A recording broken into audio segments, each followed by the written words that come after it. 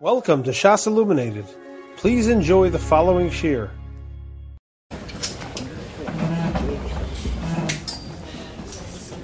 Bershus all the Rabbeim, and it needs Rishus. It's not likely that we ever, during the year, this is not a common occurrence ever during First Seder. To tell the guys to gather ever during First Seder, has it happened once, maybe once this year? It's not a common occurrence. Twice, Eli and Donnie's yard site, it's not a common occurrence to gather the guys and Bershus the Rabbeim. We've done it during Seder. I'd like to explain, but before I explain, there were two protests the guys made this year, and the nachas I have, there are a lot of guys upset at me right now.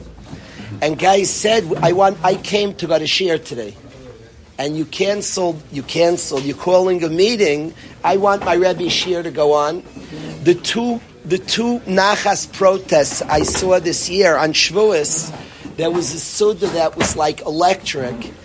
And it was already late at night, the second night, and I started benching, I started shir amalos. The booing, the macha, was so gorgeous. It was one of the great sounds of the year. The guys were angry.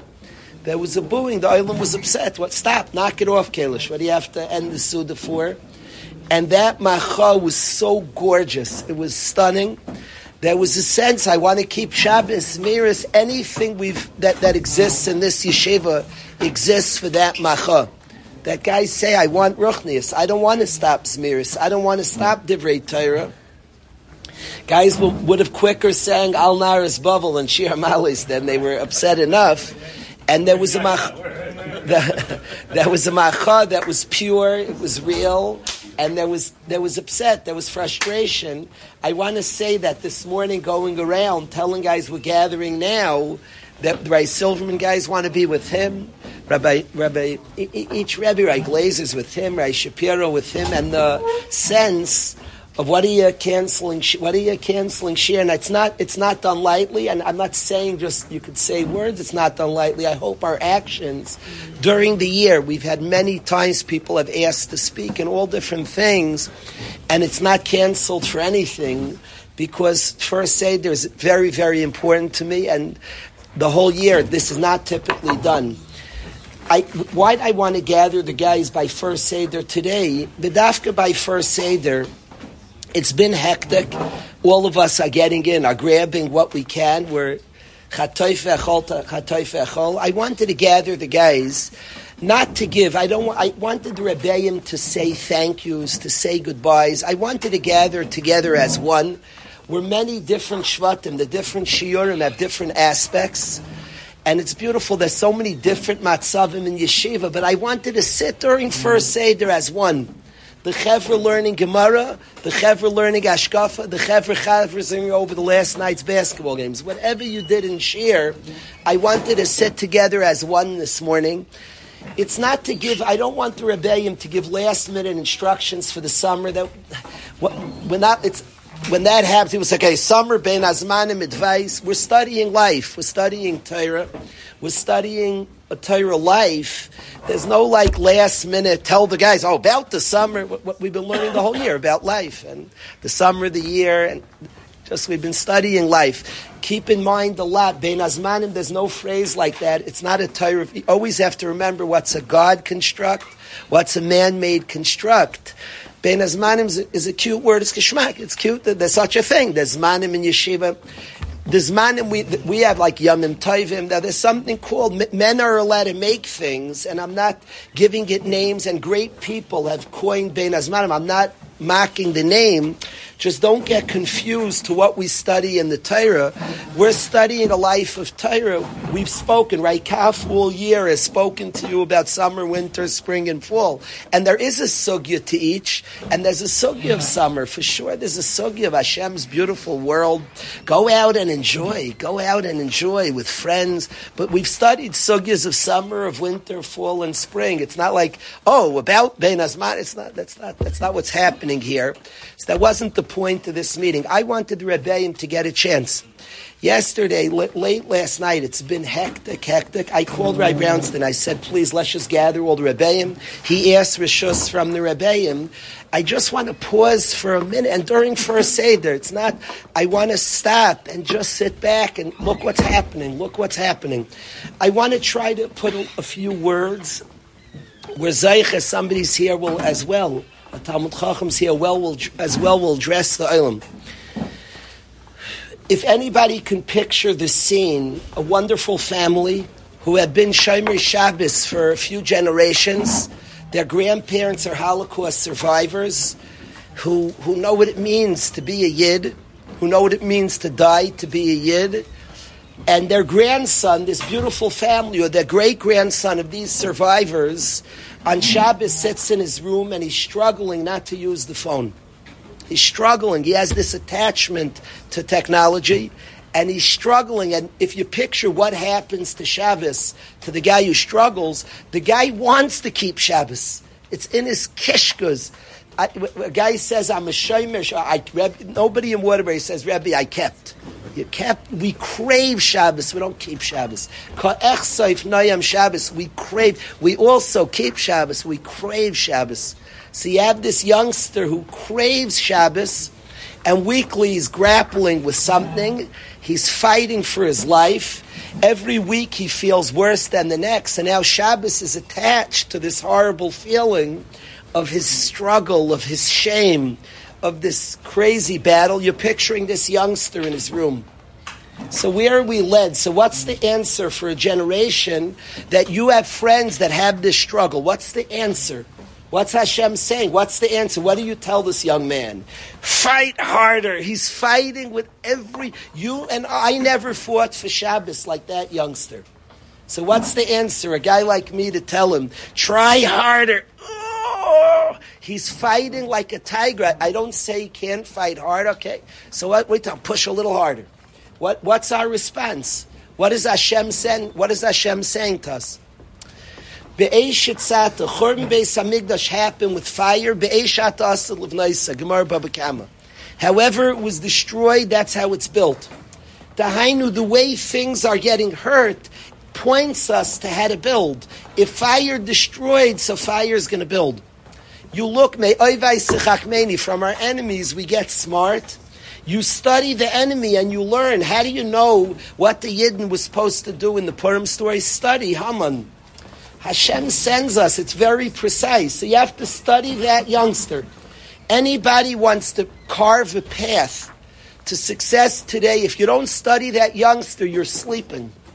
And if it's not you, it's your four best friends. If it's not you and your four best friends, it's every other neighbor. This is what's going on out there. So what's the answer? What is it pointing us to? Where is it leading us to? That's the question. He's masking to the kasha. So with the kasha.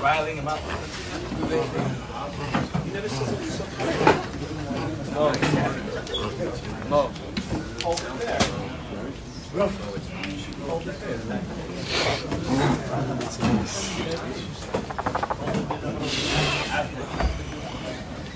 If you think about that youngster,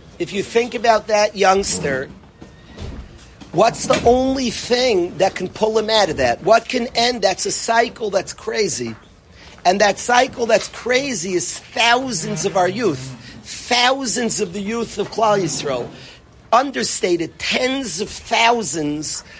We talk about crisis, tens, hundreds of thousands probably. And I say youth only to be delicate and sensitive to the 25-year-olds and 35-year-olds grappling with the same and different forms of this. Grappling with these things, with looking at things. People are drawn and frustrated. They're looking at stuff they don't want to look at. Try harder. What's it pointing us? What's it saying? Hundreds of thousands of people looking, exposed, watching, searching for something, feeling bad at what they're looking. So what's it saying? So what's Hashem? Now what's it? So what's God saying? So where's it leading us?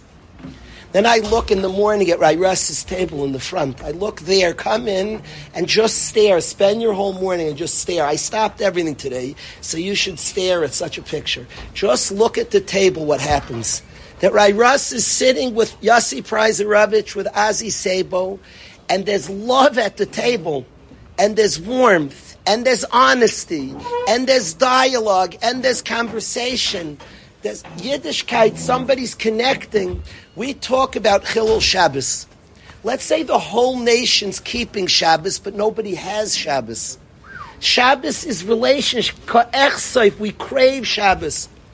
I don't say any of us have Shabbos weekly. I don't say any of us lean in and not the whole Shabbos. There's something called Shabbos. There's something called tefillin. Let's say we were all putting on tefillin robotically. Does anybody even have tefillin?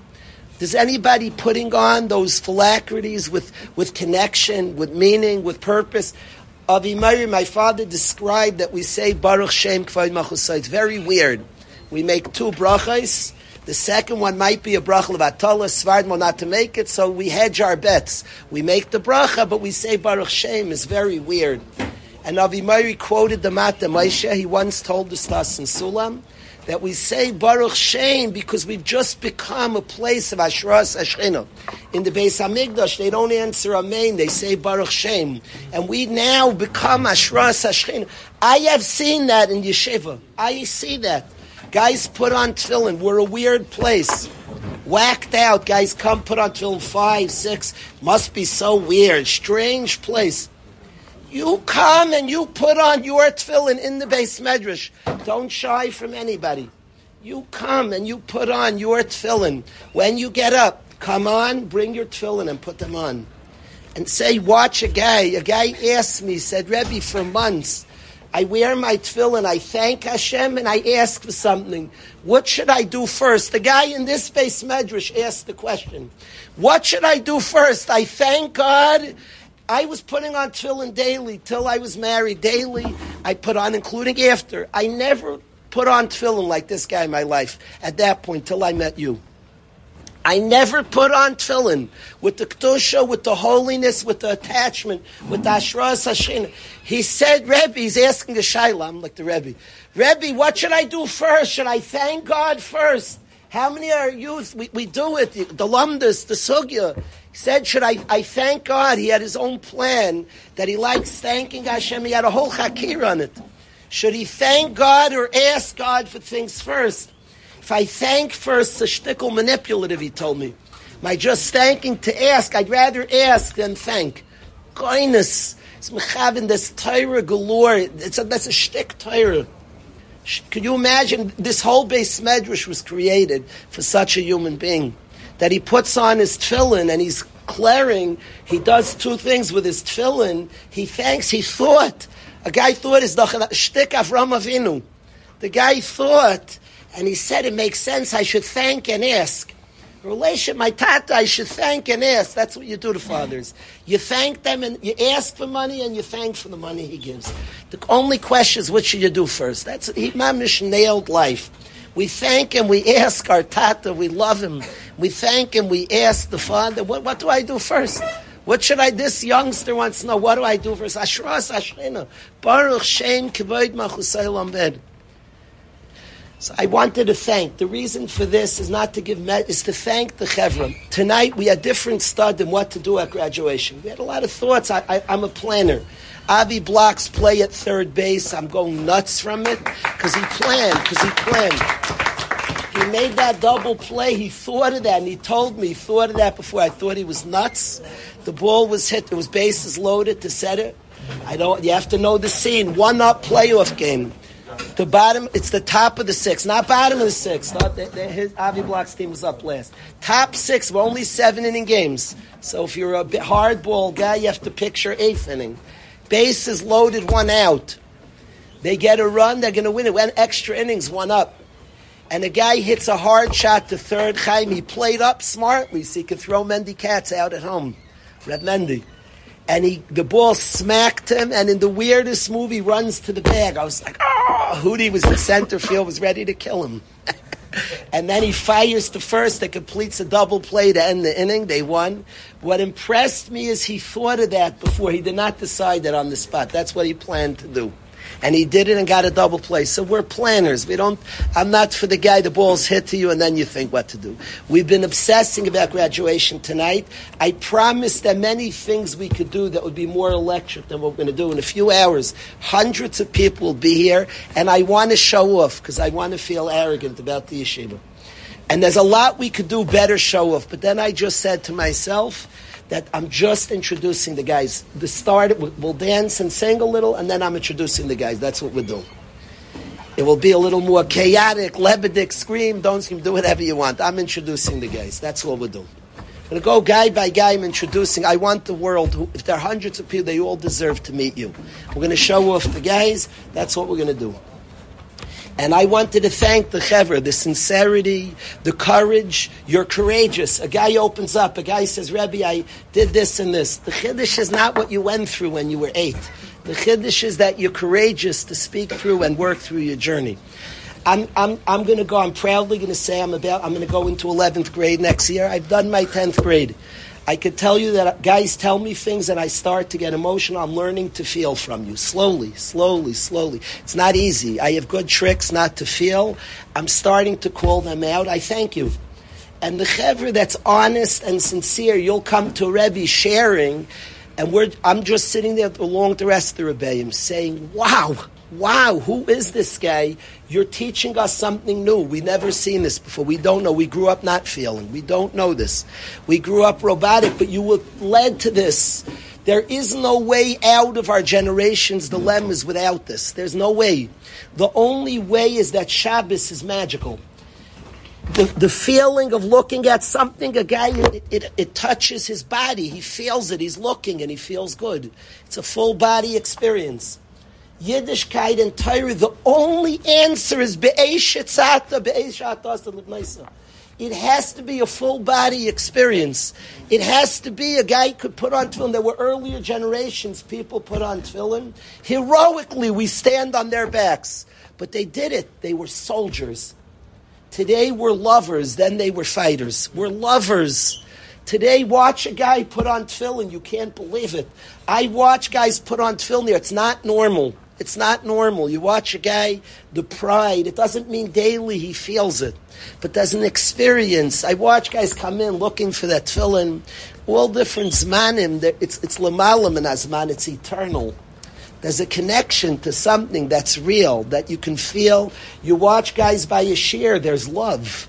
There's a connection, there's meaning, it's a full body experience. We sing, we're awkward. In the middle of shiurim, we start singing. It's so weird. Anybody knows that Reb Nachman, at the end of his life, started telling stories. He said that I'm hitting the people here, I'm not hitting them here. We could say Torah that's like, whoa, and people, you could walk out of a shiur, the rabbi's brilliant, and all you walked out is he's brilliant, and your mind was tickled. Was your body... Oh, did you get married to the thing you learned? I told my shul, we're looking for a Rav.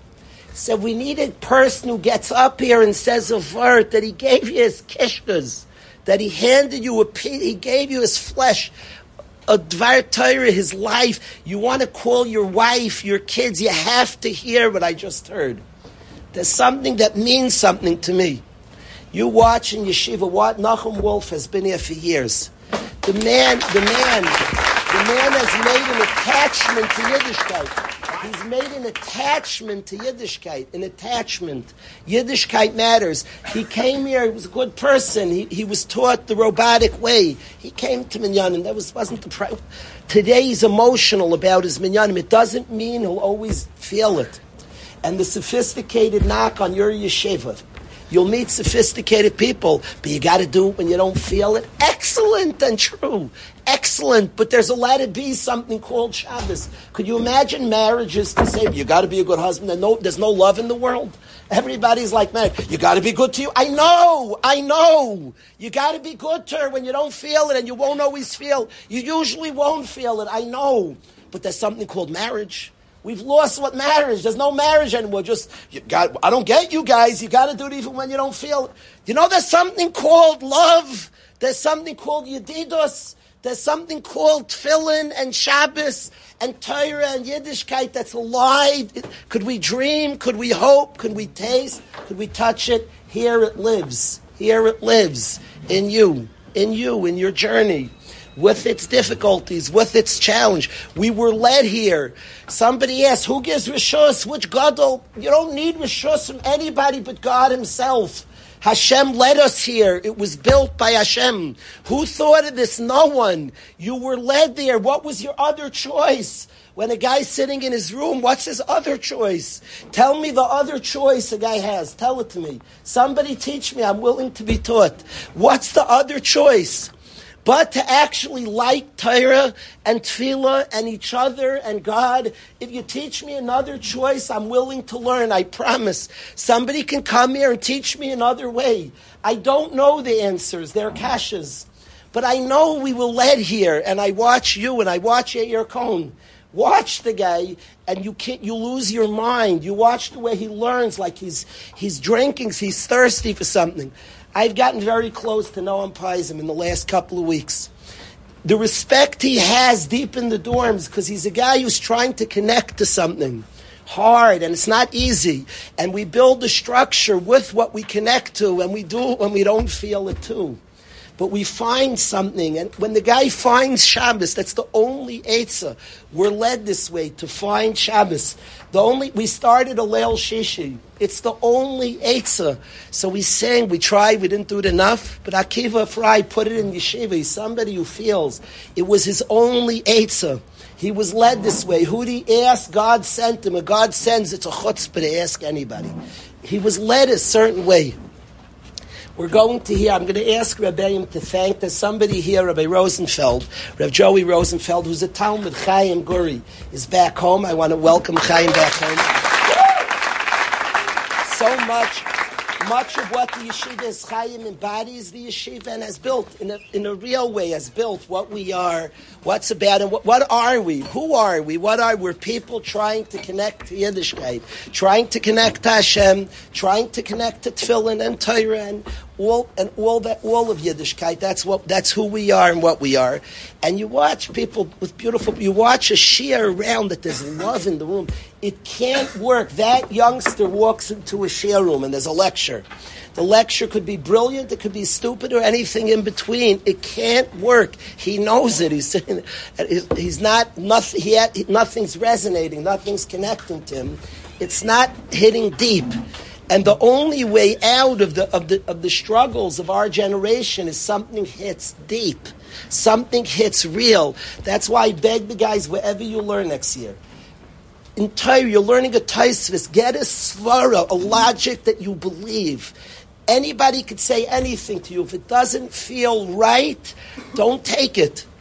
Stick with the kasha. Kashas that feel right are better than answers that don't feel right. It should feel right. It should fit. Now you have to work, and don't quickly study, pound, figure out what was said, and then ask you if it fits you.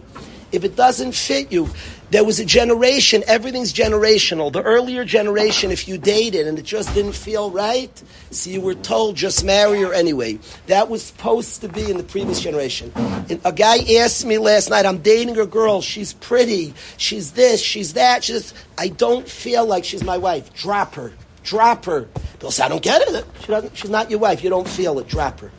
Trust your kishkas. That's all we have. If we have our kishkas, we could stop looking at things. We'll start having Shabbos Kodesh fully because we have something, because we connected to something. Trust your kishkas. We can't be a robotic generation. That's ended.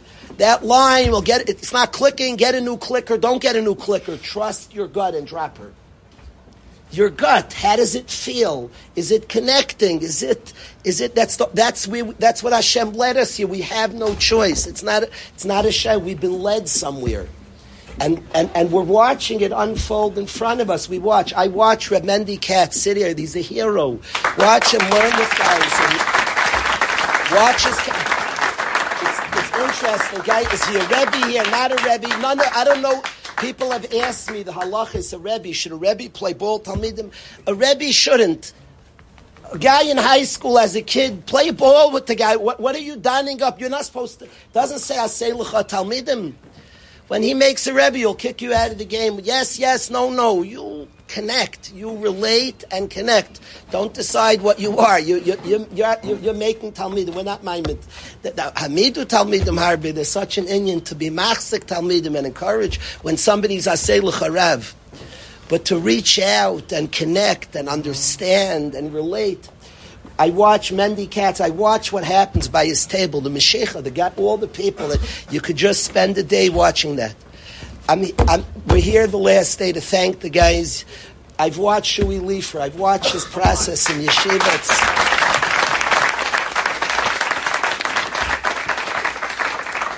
I'm going to ask, nobody's speaking today. I'm going to ask different Rabbeim to emote. The only speaker is going to be Reb Joey Rosenfeld. He's somebody, it's the last day. I wouldn't bring that maybe a few people on planet Earth. I'd beg to come. I begged him to come because everything I'm talking, he's a face of this revolution. He's part of this. He's part of what I'm describing. I'm asking Rebbe, don't speak, just emote.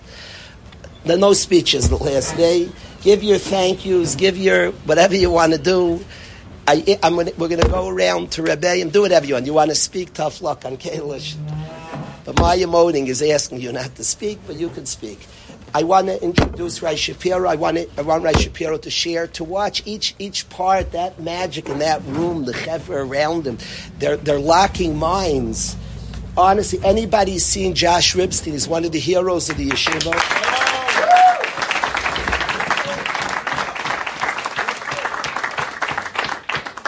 You watch the process of somebody sitting in an honest space medrash, and then watch him daven, watch him by Yashir today, absorb. Watch him in the base medrash. Somebody who has a powerful mind and is absorbing. Things are seeping in the mind and past the mind. Reb Nachman switched to stories because he wanted to connect to the whole body, and that things. The mind's is a beautiful place. The mind's the most important place. But there's a full body experience. And I watched Josh. I watched that whole chevra sit by Rabbi Shapiro. There's that whole crew sitting there. And what happens?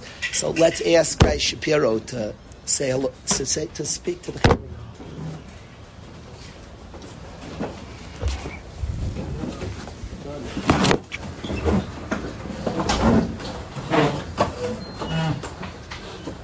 I guess I'll just say, I'll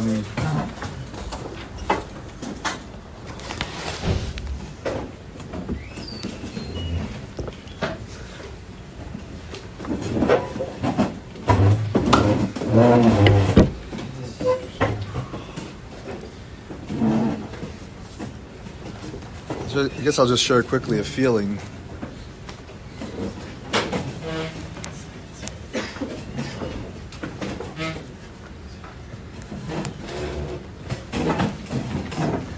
Something I've been thinking of a lot, and I've been sharing it with a lot of people,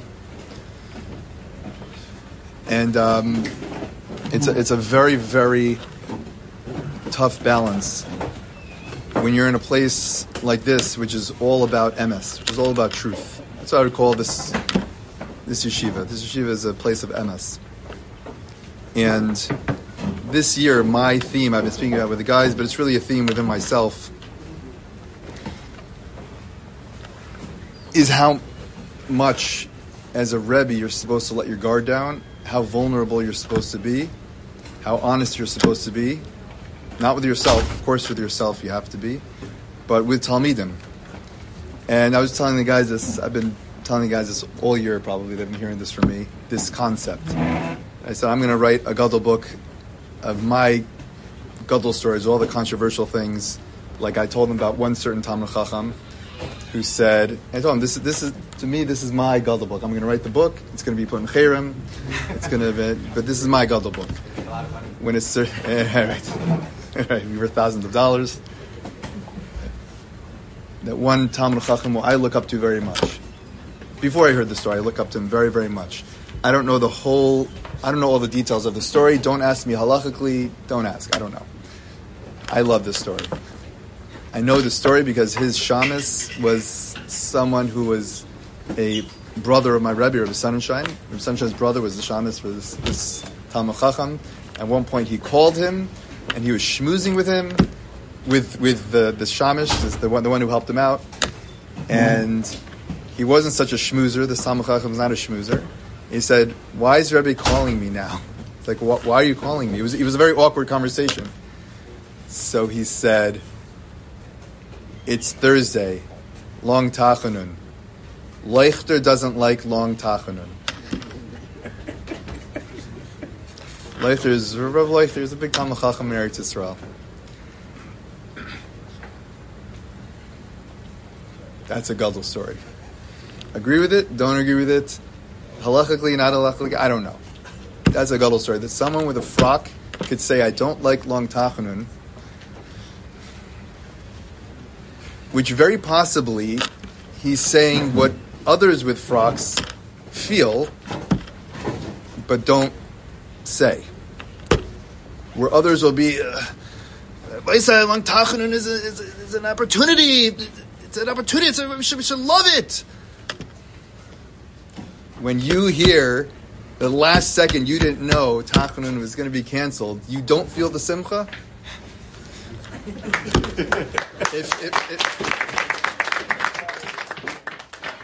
me shut this up. If there was $1 million waiting for you at davening, you also wouldn't go to davening with more Rizas? You also wouldn't? It's bothersome to me. And I don't know the line. I don't. I've been working on the line. I've been working on it a lot.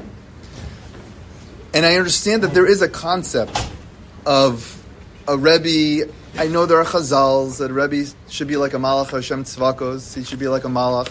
And there are yeshivas who held this b'shita, even if you're not holding there. And my yeshiva I look up to very much is my Rebbe. And he won't eat in front of Talmidim. He doesn't eat, except for if it's a sudas mitzvah, if not, he doesn't eat. That's what they call it. Chaim Berlin. That's the Chaim. That's what they do. It's a very hard line, and I don't know the answer. I spoke about it a few months ago with Yaakov. That's when I first was inspired by it. I was going wild. He just looked at me and said, "Are you totally sold on this?" Like he was very. As you said that. He said, "Are you totally sold on this?" He saw that I was like fresh. I don't know the line, but I know that those things inspire me, and I know as a Rebbe sometimes as I've been working on accepting my own imperfections, that I work on accepting the imperfections also of other people and also of my Rabbeim. To be able to say there's something that not just I don't like. We don't have to say it kosher. Not just he's a different shita. Something I have my Rabbeim. I have a Rebbe. I have more than one Rabbeim. Some things I hold he's right. I don't like certain things that he does. Certain things my Rebbe does, I don't like what he does.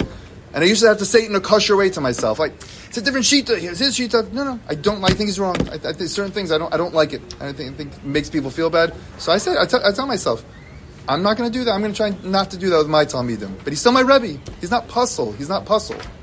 I don't understand why Rav Amram Chasida, when he took a ladder to go whatever he was going to do, go look at women in the attic, or women staying in his attic, he lifted up a big ladder. He started screaming that there's a fire in his house, and everyone came. And it's not like what I would have jumped off the ladder and be like, "Oh, I thought there was I would have probably lit a fire myself, a little fire, and blew it out. Like I thought it was gonna. No, really, let's. That's what I would have done. There's no fire, no, but I thought it was gonna spread. I didn't know. He stayed on the ladder. They hopped what he was doing. They all saw it. They all came. They're like, what? They said, "You're an embarrassment to us." Why didn't he become not a Tana anymore? Why wasn't he puzzled? Isn't that a kasha on the Gemara? Like, why is he still a Tana? Why wasn't? Oh, I thought we were wrong. Nowadays, if that would happen, then Yeshiva say, "Okay, I thought we were wrong." We'd be all over Yeshiva World News, and everyone. I guess we were wrong. I mean, I guess we were wrong. We thought he was a gadol. Guess not. I know there are deep meanings to the Gemara, but on a superficial level, he wasn't not a Tana anymore. He was still known as a Kadosh V'Torah. Because that's what I see in that Gemara.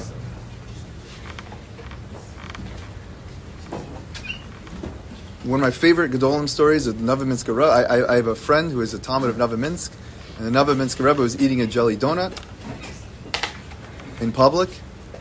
My Talmidim know this. I've said it over many, many times. Morty probably heard it. He probably knows exactly how many times I said it. And he was eating a jelly donut, and someone tied it on him. Rebbe, jelly donuts. He said, I can't, this is his line. He said, I can't do something I would do in my own home just because I'm in public. That's a gadol. To me, that's a gadol. That's a gadol story. What that means, obviously doesn't mean if I walk around in my undershirt, I'm going to do it in public. That's not what he meant. He meant there are certain things that make you on a lower level, not halachic. Halachic also. We do averas too. There are averas also. But there are certain things that make you less. It's almost like we know the perfect thing to say at every moment, and we have to say that.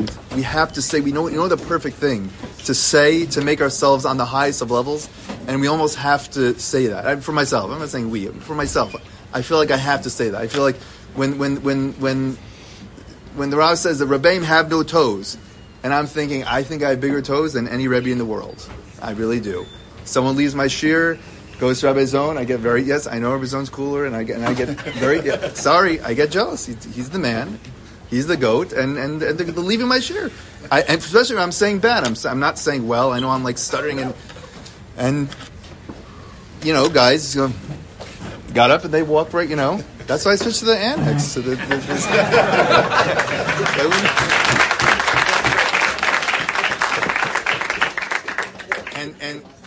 And as a Rebbe, you're not. You can't say that. You say, Baruch Hashem, you're learning. Baruch Hashem, you're learning Torah. Me, him, who cares? No. Anyway, that's something that I've been thinking about. Again, I don't know exactly the line, but I know me personally. I look up to more those Rabbeim, those Gedolim, those Talmidei Chacham who are able to lower them, to say things that could potentially, I always say, we always speak about this with the guys, when it comes to vulnerability, even being vulnerable, we know what to say that will make us look greater. You know what I'm saying? We know what to say. I used to watch it when guys used to come out of a Kiva seminar, they used to embarrass themselves. Are you embarrassing yourself, or are you doing things where people say, wow, he doesn't care what anyone thinks? You didn't embarrass yourself, you made yourself higher because he doesn't care what anyone thinks. Try and do something that actually will make you lower in other people's eyes. No one will ever do that. No one will do that. Try and say something, be vulnerable, that'll actually make you. I don't mean for the sake. Let me just be clear before I finish. I just want to be clear. I don't mean for the sake of just being vulnerable. That's not what I mean. What I mean is, sometimes I feel that I know me as a Rebbe, and I'm sure I'm speaking for others as well, that it's almost too much playing a part, and when you feel too stifled by that, then sometimes you have to let your guard down, even if it will make you lose fans, in general, Talmidim, whatever it is. It'll make you lose, people will actually lose respect for you if you say certain things, if you don't, and I feel like, not just for the sake of being vulnerable, do it, but I'm saying to do it for the sake of being more authentic, being more you. And I think there's something, and if you'll lose Talmidim because of that, because you're not, I'm sorry, I'm trying to think of an example. There are many examples of this. Then so be it. I think the Rabbi Minsker was saying that, I'm a jelly donut eating Rebbe. And if you don't like a jelly donut eating Rebbe, then don't be my chassid. I think that's what he meant when he said it. And there's something very, very beautiful to me about that. There's something very beautiful that to not always say the perfect thing. Always say the perfect thing. I have a friend who's he's a Rav now. We're friends. I say these things, but he's always saying the perfect thing, and I always yell, Chaste Hashem, heard himself, and I always yell, I'm like, you don't have to say the perfect thing. You're not the Chazon Ish. You're just not. We're not. We're not holding there. It's okay to not say to say things that, and I feel like sometimes, and I have with the Talmidim, I try and tell the guys, they'll tine on me. They need the perfect Rebbe. I'll have Talmidim, I'll say, the ones who say, and I used to be like this, and I had to stop myself. Rebbe, you know what this Gemara is? I don't know. Oh, okay, he's trying to be humble. That's not healthy. No, Rebbe doesn't know where the Gemara is. You don't have to make the Rebbe into someone who really knows Shas, but he's trying to be humble. Okay, so that's what you need. But I don't think it's a healthy thing. I don't think it's healthy. I think it's, when someone told me that,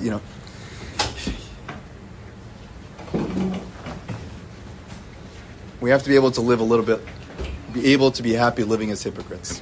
That's what I say. To live as hypocrites, to live hypocritical, to be able to come in and if the Rebbe says, "How you doing, Rebbe? You're actually I had a tough day. My kids are really annoying me today." But you just taught us yesterday that everything's min hashamayim, no, I know. I'm telling you how I feel, not the Chazal. There's a difference. You're the other day. Forgive me for saying this, please. I'll scoop the ice cream every week, Rebbe. I'll scoop the ice cream. But someone told me the other day. He said you're gonna miss. You're gonna. Should I say this? Fine. I'll say it. No, we're doing this anyway. Listen, let me just let it out. He said I wasn't coming last Shabbos, so he said, "Oh, and the ice cream scoop. We're gonna miss you too." He's like, "Well, that's the one that maybe I'm not gonna miss." He looked like he was about to faint. He's like, "You don't enjoy doing the chesed? Don't do that. That's not okay. That's not okay." And I said, no.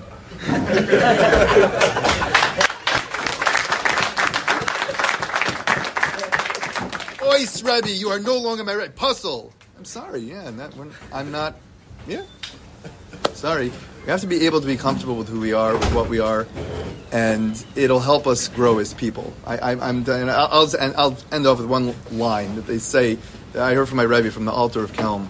That the altar of Kelm used to say, I didn't see this inside, he used to say that he understands Torah better from his Rebbe Yisrael, because he's able to live as a hypocrite. Meaning, if you're able to take in, this, I don't know the Lashon inside, never saw this inside, it's in the Kisvei Saba Mikelm. Rabbi Sanishai says this over a lot, so I don't know the Lashon exactly how he said hypocrite, I don't know. This is the way, at least the way my Rebbe understood it, that if we're not able to accept that we know things and we act a different way, we know things and we feel a different way, then when we take in information, we can't live. If we feel that sheker, then we'll push out the information right away. We won't fully internalize it. He said, I'm able to take in the information and tell myself, okay, I'm going to take this information and I'm not going to live like that. You know why? Because I'm human. That's where because that's just where I am. That's where I am.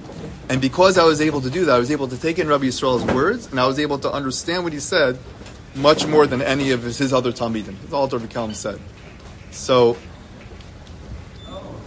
I guess we should be zocha to be comfortable with being hypocritical, being comfortable understanding that we have different parts of ourselves, and that is okay.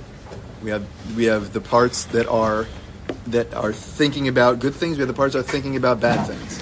And we shouldn't be embarrassed to be vulnerable, even if it'll make us really, really lower in other people's eyes.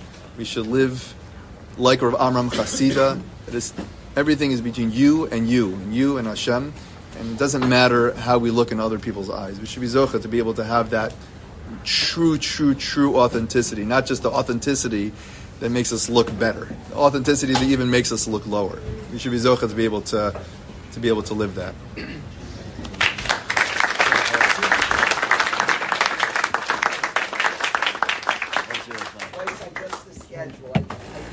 I feel like a little Rebach Ben Afrakim will sing something.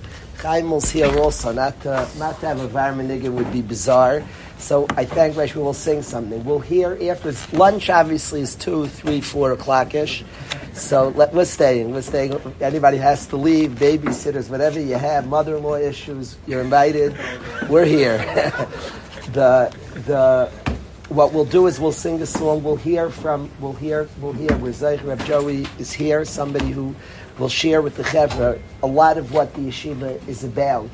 I'm not an expert on the conversation. Rabbi Shapiro said honesty, but the things I've heard makes me want you to hear him, and I want to hear him. We'll hear from Rabbi Dovid for about 20 minutes, and then we'll continue with the Rabbeim. I'd like to hear Rabbi Wisnicki, Rabbi Zohn. We'll see. I don't know. I didn't speak the schedule. I saw that face. Rabbi Zohn, was that? Speak now before the song. Am I allowed to throw a curve? We said to sing a song. Rabbi Zohn has to go. Let's hear from Rabbi Zohn first.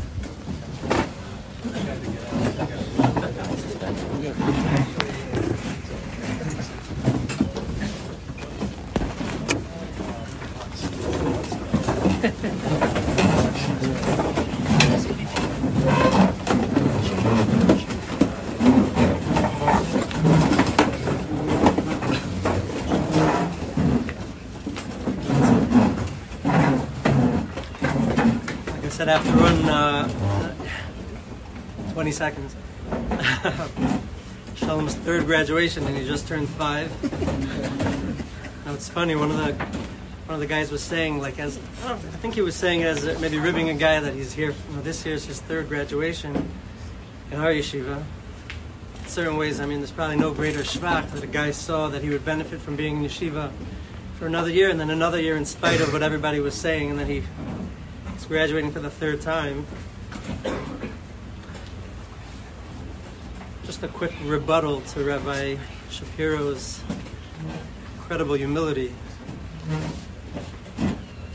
I mean, I'm pretty sure that, I don't know if you've ever had a remote in my share, but myself and my share have joined Rabbi Shapiro's share many, many times to enjoy the hak and the conversation. Josh Ripstein and we've gotten into it. I enjoy going to his share. I feel like the term goat gets thrown around a lot.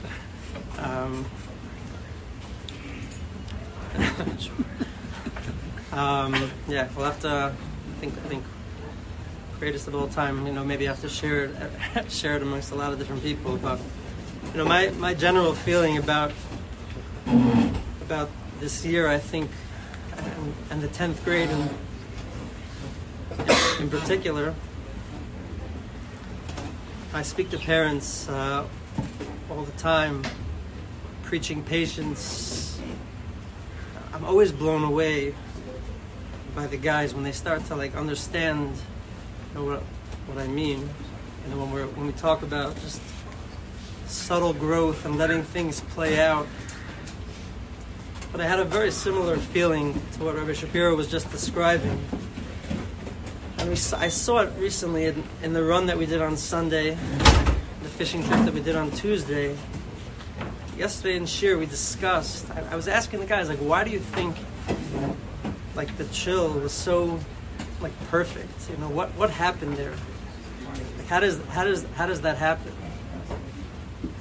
I promise you, it's not me, and it's not any one guy in particular. If you look at the running chat that we have, you could ask Shragi. Look at the running chat that we have. There's nobody on that chat that could be comfortable. Like this is my chat.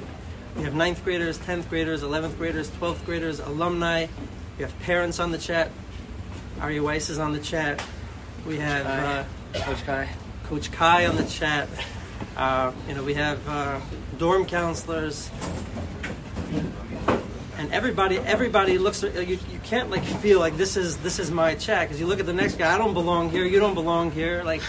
We're all just sharing so I think unsophisticated. You'd say, okay, we're all working towards a run. We're all pushing ourselves, and there's some sense of accomplishment in that. But I think there's a deeper level. Avi Richter took a picture. He took a lot of pictures. I happen to.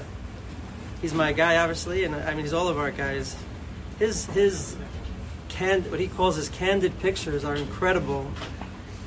He likes to catch things from a different angle. Very few, you ask him, okay, can we take a picture? You put your arm around. That's not what he's looking for.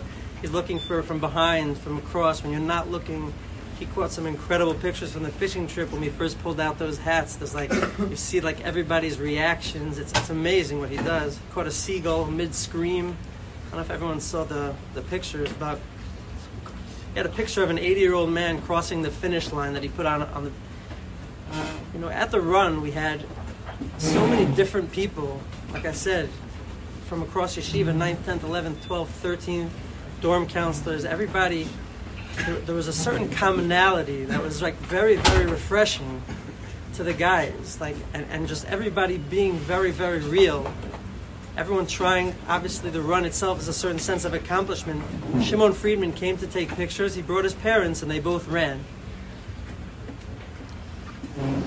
Yosef Yudin's father came to cheer. Rabbi Shapiro came to cheer his two sons, A and his Talmidim B.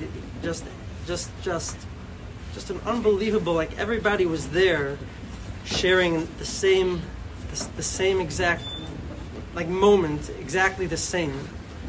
The idea that a 17-year-old is allowed to make mistakes, and a 20-year-old can make mistakes. And as a 30-year-old, in my 30s, I also would like to be able to make mistakes. The message of we are all human, we're all in the same place. The commonality of someone in his 80s crossing the finish line and someone who's 15 crossing the finish line. We could all enjoy the same thing in a real way. There's something very refreshing about that, and unspoken. It's just. I think that's what everybody was feeling there. It wasn't just the accomplishment of the race. It was just the excitement of like we could all enjoy something the same. You know, you sit down at a table and nobody's thinking twice, eating ice cream together. Everybody enjoying it the same way. It's refreshing. It's not just that we're all sitting around. It's that we're all in different stages and that we're all appreciating the same thing. We saw the same thing on the fishing trip also. You know, and that's something that. One of the reasons why I give shir in the Beis Medrash. We have a lot of different people, dorm counselors come. It gives credibility to the shir. Older guys from my previous years. There's a certain, again, a commonality that we're not just the 10th grade in a classroom somewhere, but we're all one big yeshiva. I know Rabbi Kalish has painted this picture of the Rabbeim's meetings. I think if you speak to any of the Rabbeim, they'll tell you, they make fun of me because I prolong the meetings, not because I hock, for the 10th grade. And I don't really, I just ask, why not the 10th grade in certain situations? And I think there's a certain, because the 10th grade in many ways is no different than the 12th grade and is no different than the Rabbeim. We're all human beings trying to grow. And when a guy gets that message and really hears it and understands, it allows him to take a step back and just, really nothing that I do will change the way you think of me. Like, if you knew the things that I did, I hope it wouldn't change the way that you thought about me. We all have a common goal. We're trying to grow, and we could all do that together. Watching certain guys, I wish they were here. Just watching certain guys, like really go from where they first get here, shifty, hard to make eye contact, and just feeling like a human being again. It's really, it's just incredible to watch. And when you send that message again of just, a lot of 10th graders at the end of the year say, Rebbe, I really didn't grow. I could have done so much more. And you almost, and I honestly, sometimes I laugh out loud. It's just not to be hurtful, but it's a joke. Sometimes growth could be very, very subtle. We preach slow and steady wins the race, and that's what we're going to do. I always tell parents, if your son came in tomorrow, the white shirt, black pants, tzitzis out, cheles, would you be more nervous now, or would you more nervous then, or than you are now? Most parents after a pause say like, you're right, I'd be very nervous then, So we are who we say we are, slow and steady. I'm blown away by the guys, Rafi Guberman, just gets it. He gets it.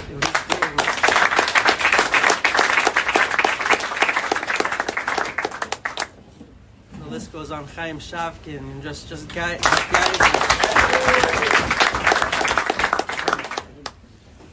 Name my whole share, but honestly, everybody just starting to understand, that we're at the beginning of the process, and we're all in many ways just getting started, and we all want the same leeway for ourselves that we give to others. I just want to say just a quick thank you, honestly.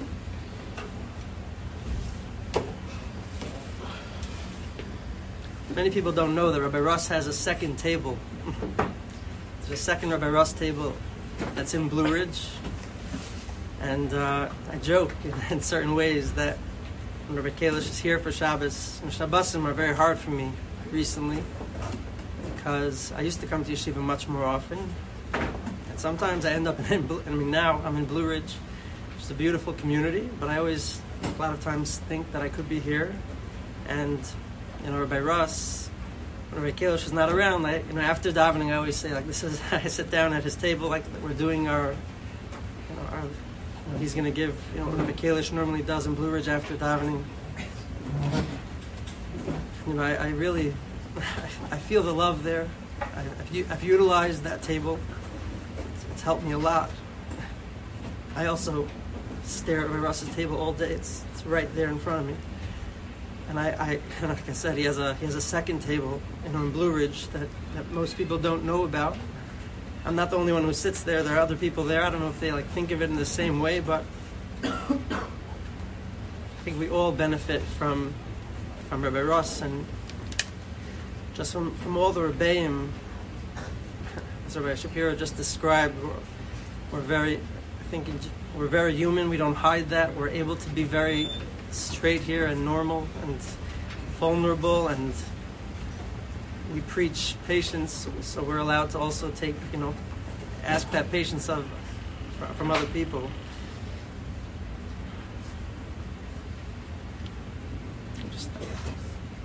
I want to thank the guys. I want to thank the Rabbeim. I know it's not a thank you, but I've benefited a lot from the support that I've gotten this year, and some of it's subtle, some of it people don't even realize. I get a lot of strength from the guys themselves also. I just want to say thank you.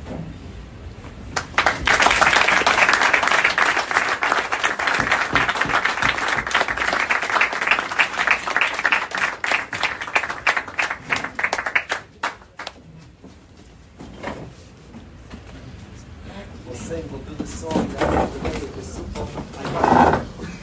I want to welcome Rav Aryeh here and thank Rav Aryeh for all he is and means to the Yeshiva.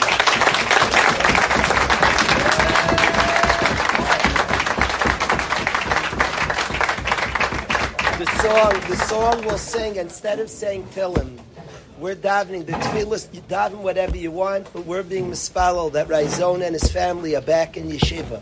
That we get them Shabbos back in Yeshiva. Instead of a capital Tehillim, we'll sing our song. Aryeh, if you start, Hashem Ali Rachman, please. Hashem Ali Rachman, Rachim Alayah, V'kabel Tachanunu, Hashem Ali Rachman, V'kabel tachanunu, the low part again. Hashem olei rachamim rachim olayah. V'kabel tachanunu, Hashem olei rachamim rachim olayah. V'kabel tachanunu,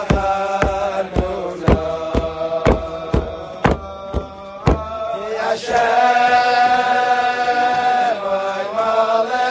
rachamim rachim olayah, rachim olayah. Hashem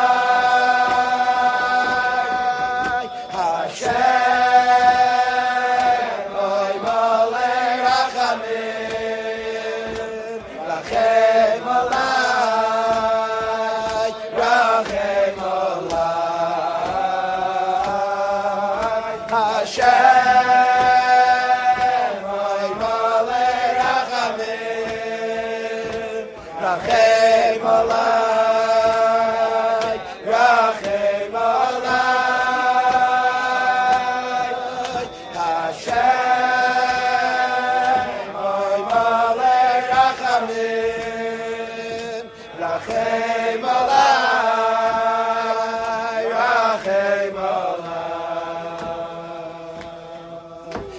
Hashem Aleichem Rachim Alayim V'Tikabel Tachanuna Hashem Aleichem Rachim Alayim V'Tikabel Tachanuna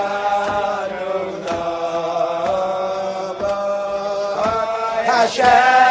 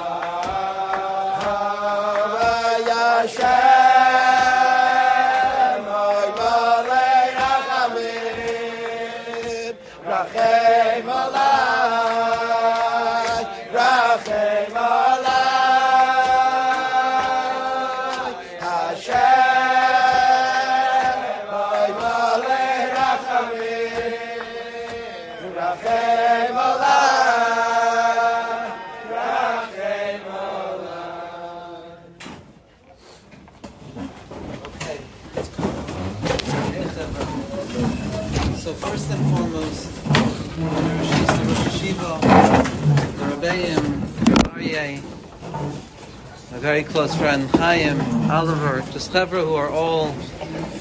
Waterbury is a nucleus, and there are concentric circles that remain connected to the nucleus of Waterbury, and it becomes a sense. Right now I have far too many thoughts going on in my mind to try and say something coherent, so I'm going to speak from the heart. Because first, meeting the Rosh Hashiva, I came here with Aryeh's help as a student. My wife and I are students of the Rosh Hashiva. We listened to 2 shirim, and things have changed from there on. And so it's a big zchus for me to be here. But more than anything, and what I'm picking up from the secret of a Rebbe being imperfect is expressed in Chazal. It's Talmidei Yoter Mikulam. A Rebbe is revealed to be a Talmud when they realize that their Talmidim are Rabbeim to them. And that helps a Rebbe come to a place of realizing, oh my goodness, I thought I knew something, I know absolutely nothing.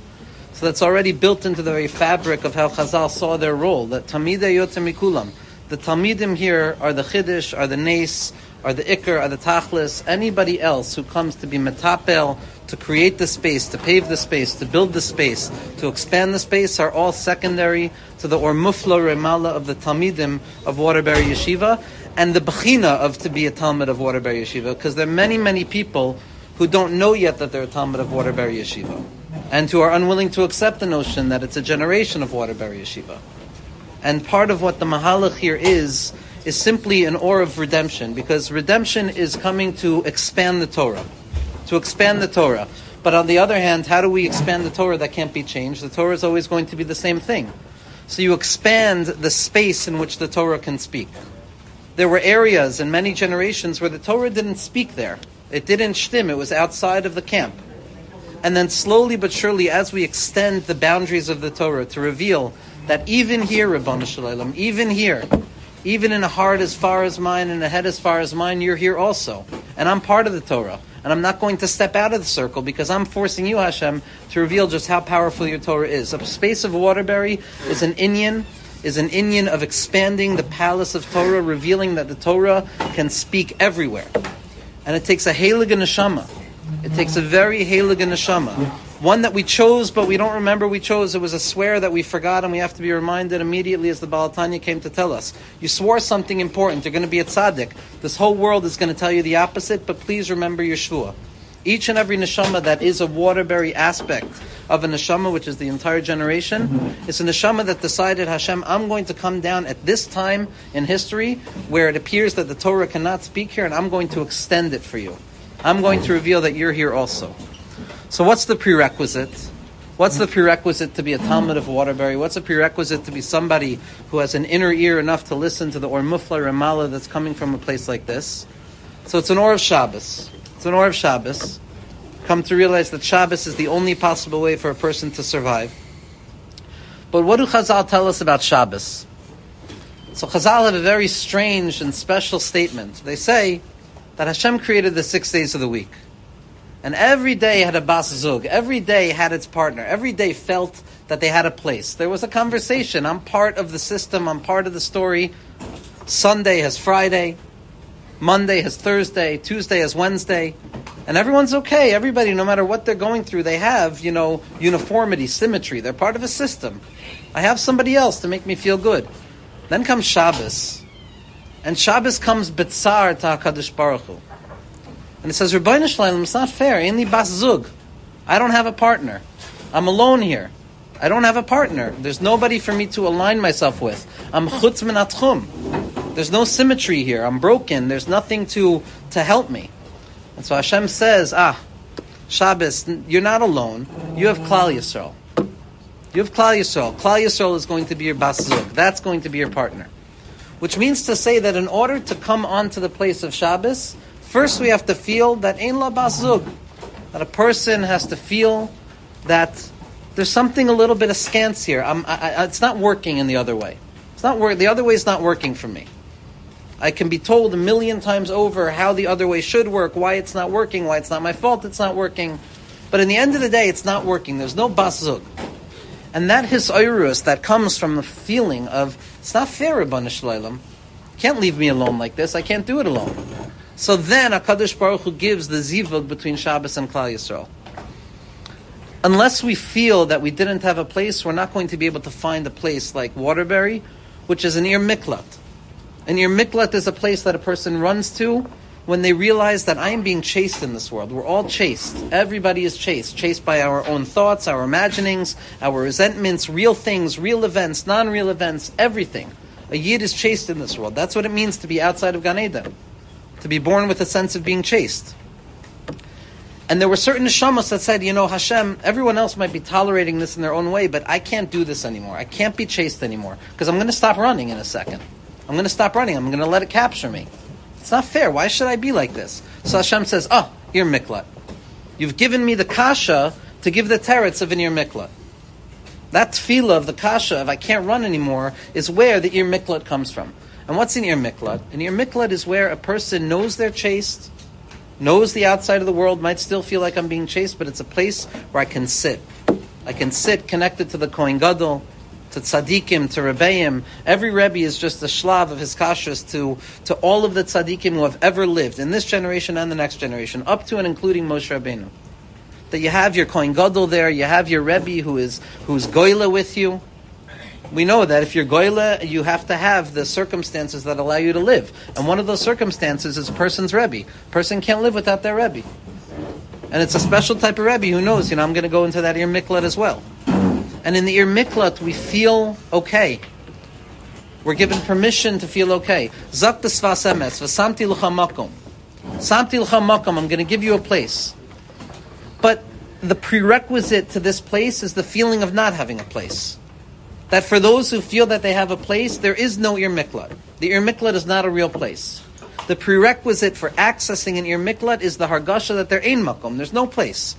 And then in the lashon of the Sfas Emes, the Hiliga Sfas Emes, it's that it's a makom she'ein a makom. It's a place that's not a place. It's a place for the placeless.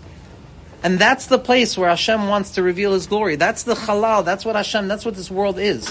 What we're doing here is we're drawing Hashem down into the places that felt far from Him, and we're coming out with the recognition that Rebbeinu Shlalem, you're here also. Why are you here also? Because I'm stubborn enough to make you here. I'm not budging anymore. I'm not running anymore. I'm going to reveal you in my own way. As the Talmud came to Rabbi Yisrael Salanter and said, if only I had that head, that heart, and those legs. And Rabbi Yisrael Salanter said, no, your head, your heart, and your legs. You, only you. It's your world, it's you. Each and every person in this room, myself included, is the center of the universe. So you're all periphery in my world, but at the same point, I'm periphery in everybody else's world. Each and every person exactly as you are. With the chesronos, with the shleimus. The deepest hakara that Kabbalah, Pnimiyas Torah, anything can teach us is that we're mechusar, we lack. No matter how much we try, we lack. Not because we're broken, not because we screwed up, not because somebody messed something up, but because that's how Hashem created us. Why? Because Hashem is the only thing that's perfect. And when we come to embrace our imperfection, that's where we connect to Hashem in the deepest way. And so the avodah of our generation, which is, again, You guys are doing it, right? I'm like saying what the avodah is. I'm just trying to put words to what you Chaver are doing already.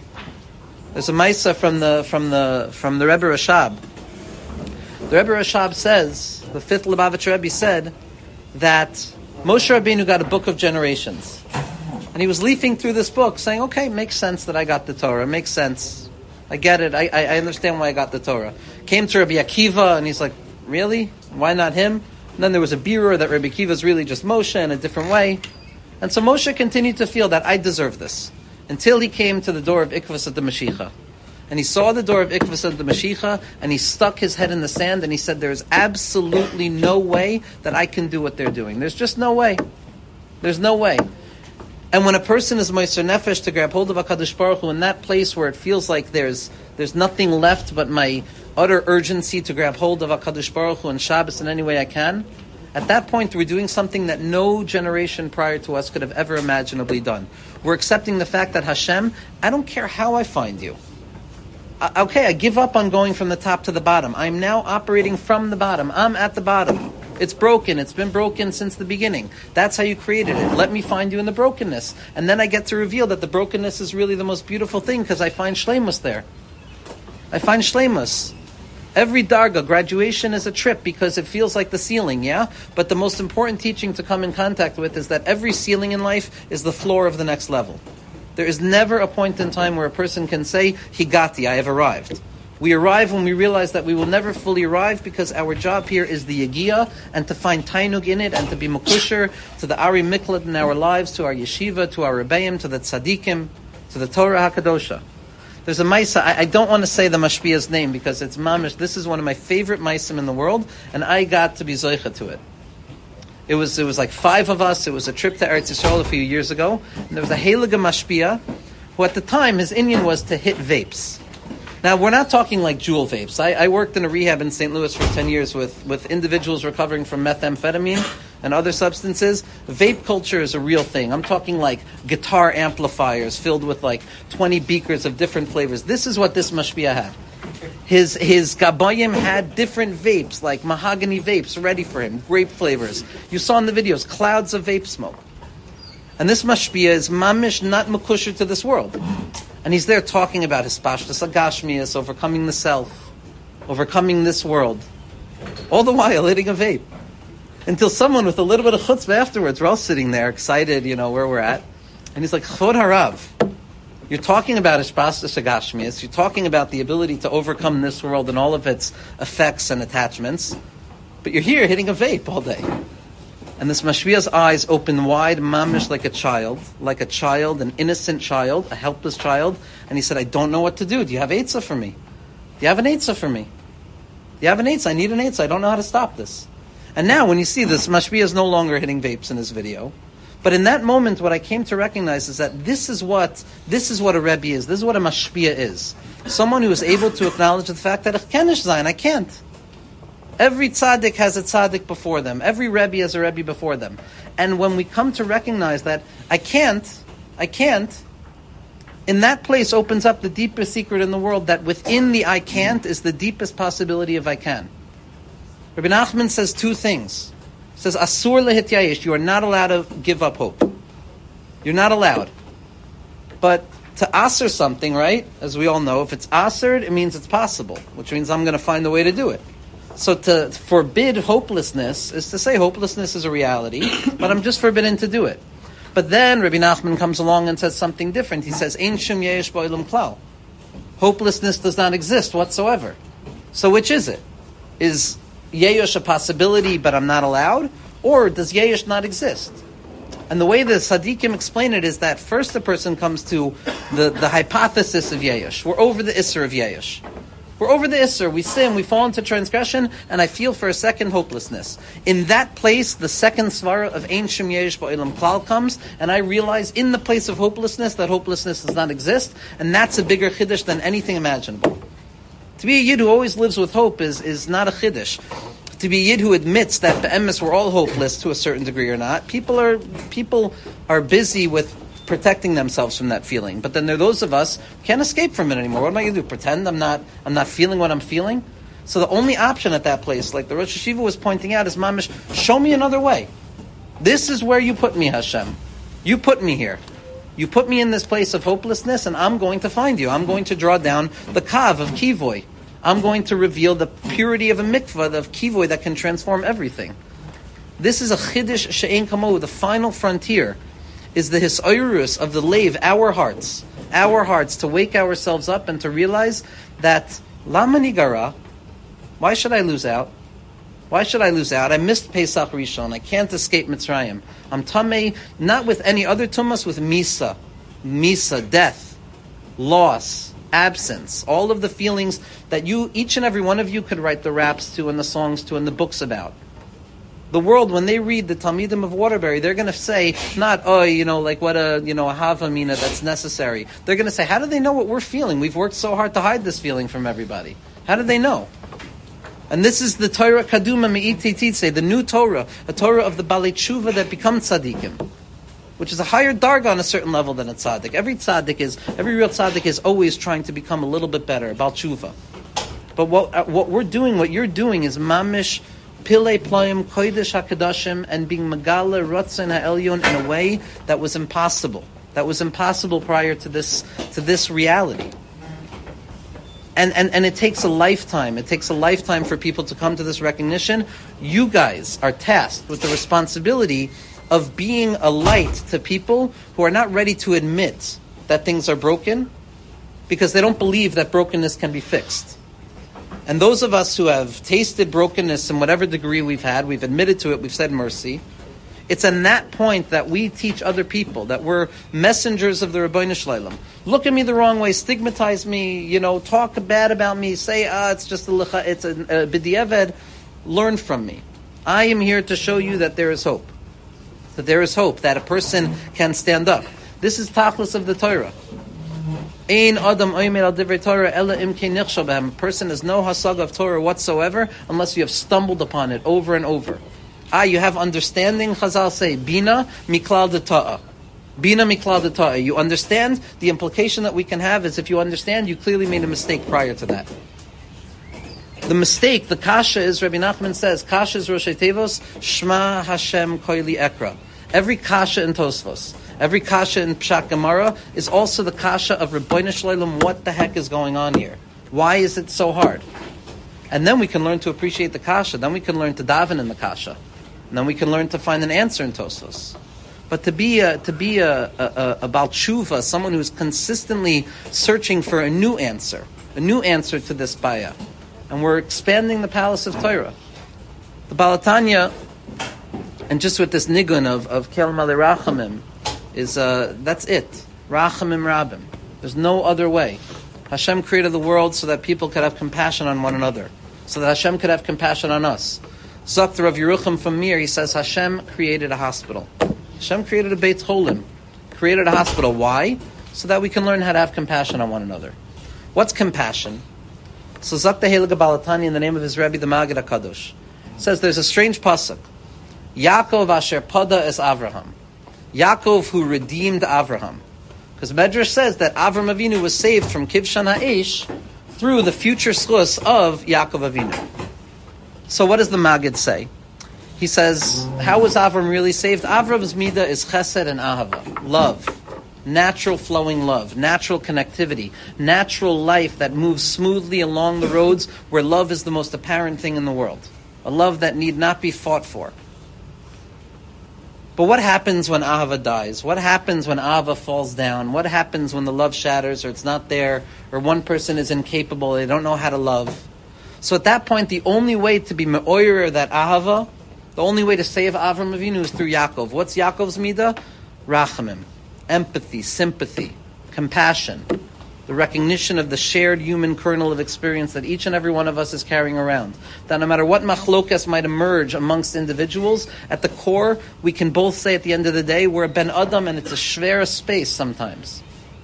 It's a shver place, and in that moment, when two Yidden have compassion on one another, the Rabbeinu Shleilim is drawing down a new form of ahava, a second type of ahava, an ahava that has survived all forms of sinna and pachad and yeyush, all of it. It's a demand for ahava.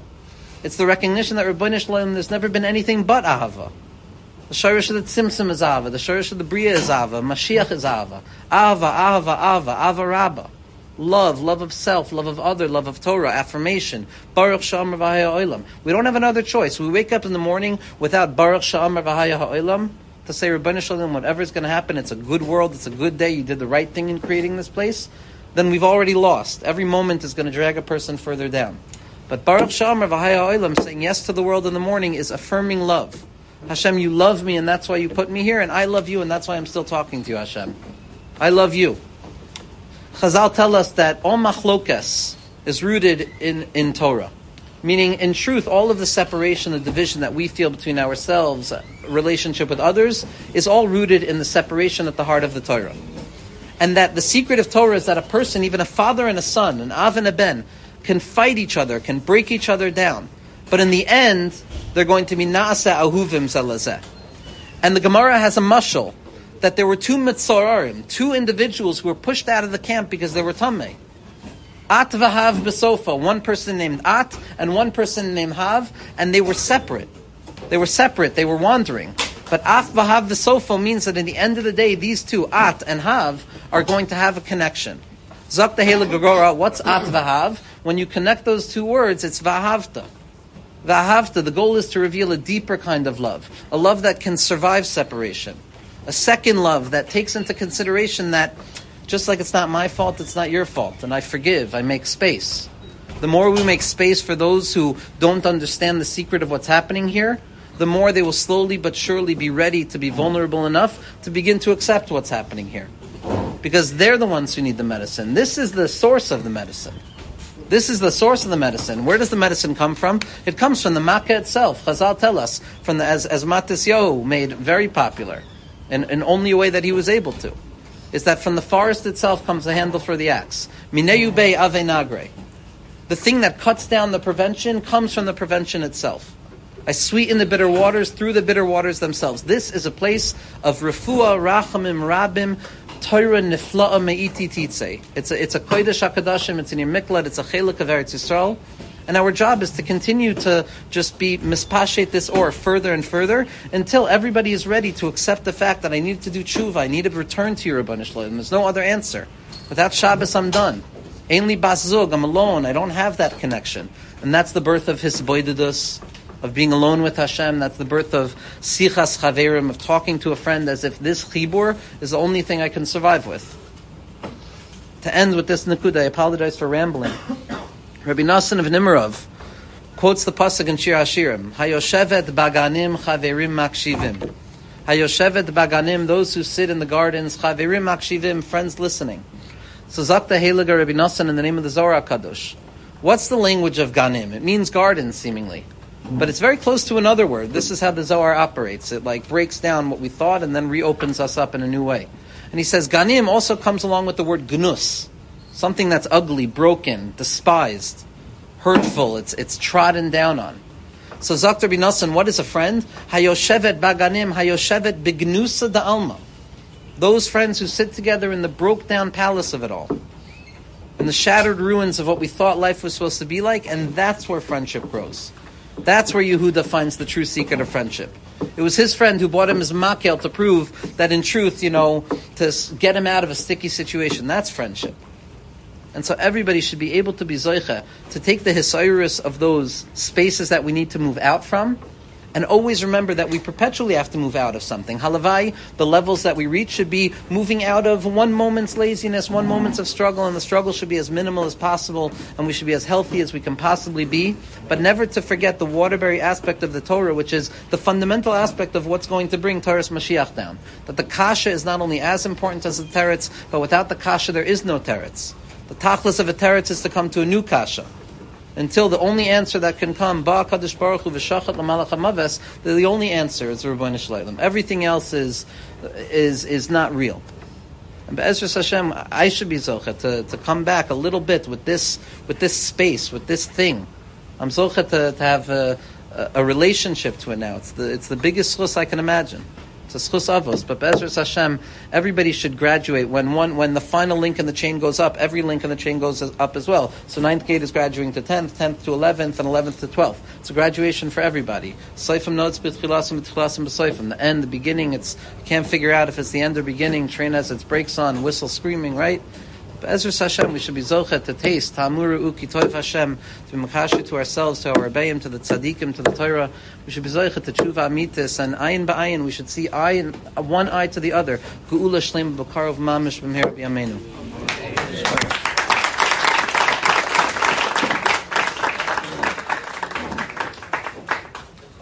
Say there.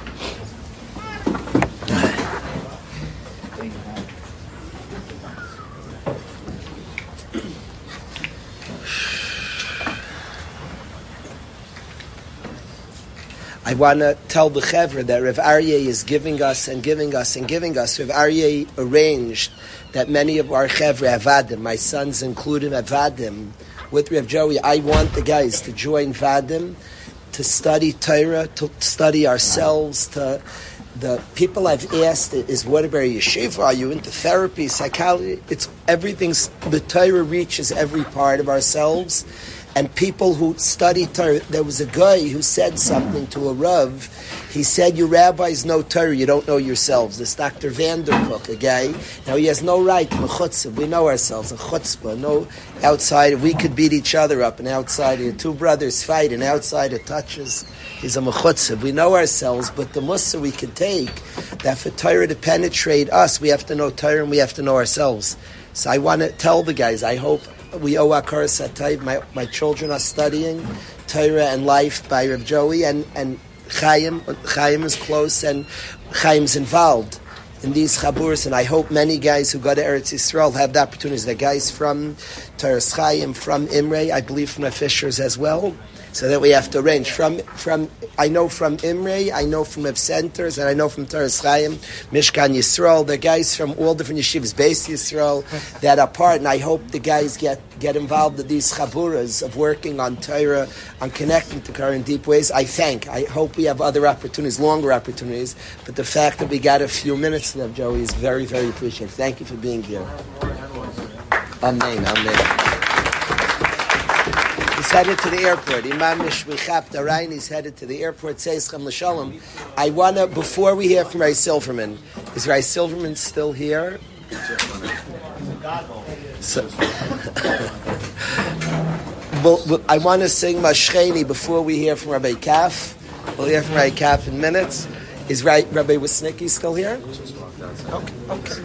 We might ask Talmidim of these Rabbeim to say thank yous on the behalf. But let's sing Mashcheni. Where's Aryeh Mashcheni? Let's go.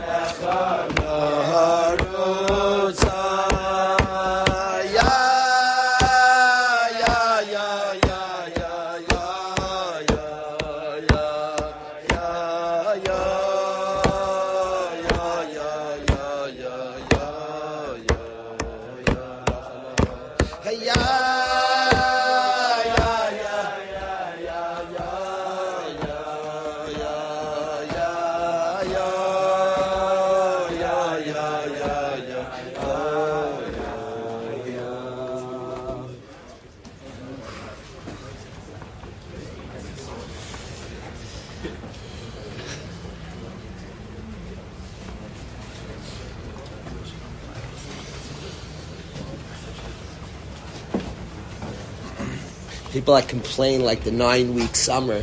To unpack what we saw in the last 2 hours, we need like 17 years, 9 weeks. And that's 1 day of the year to unpack. Amazing.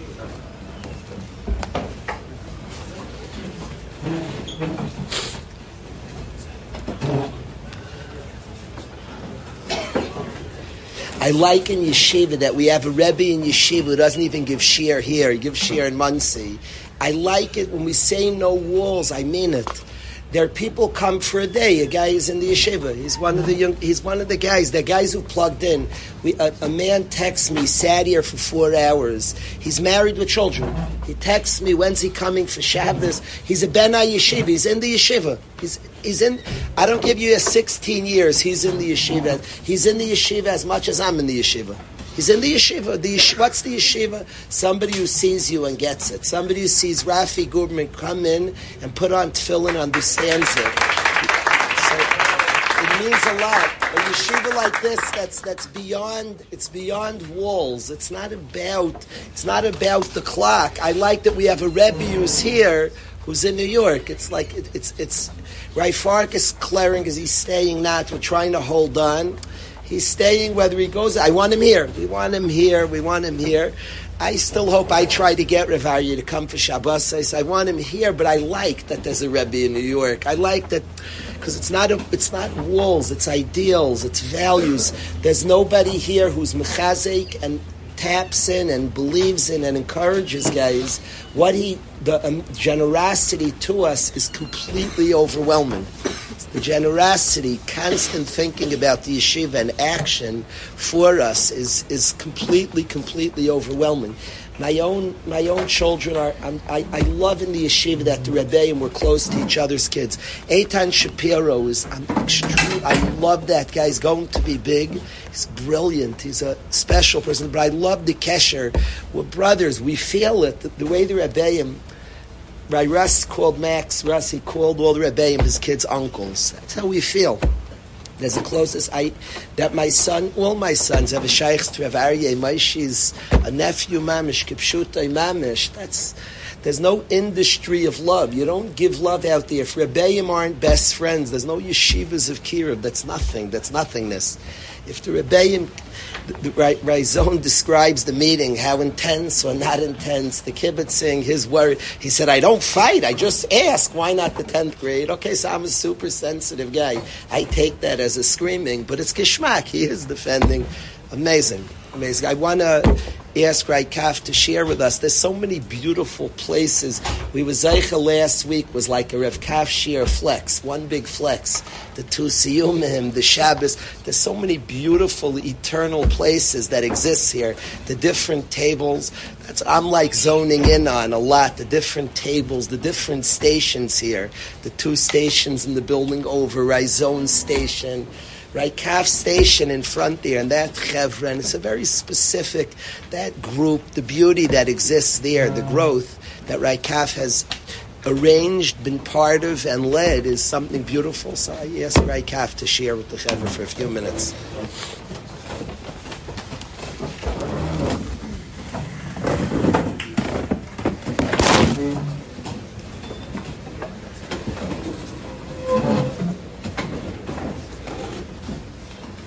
As we've been sitting here, I've been going back and forth in my head, a lot of different ideas, a lot of different feelings and thoughts, and I still haven't decided yet. So stay tuned.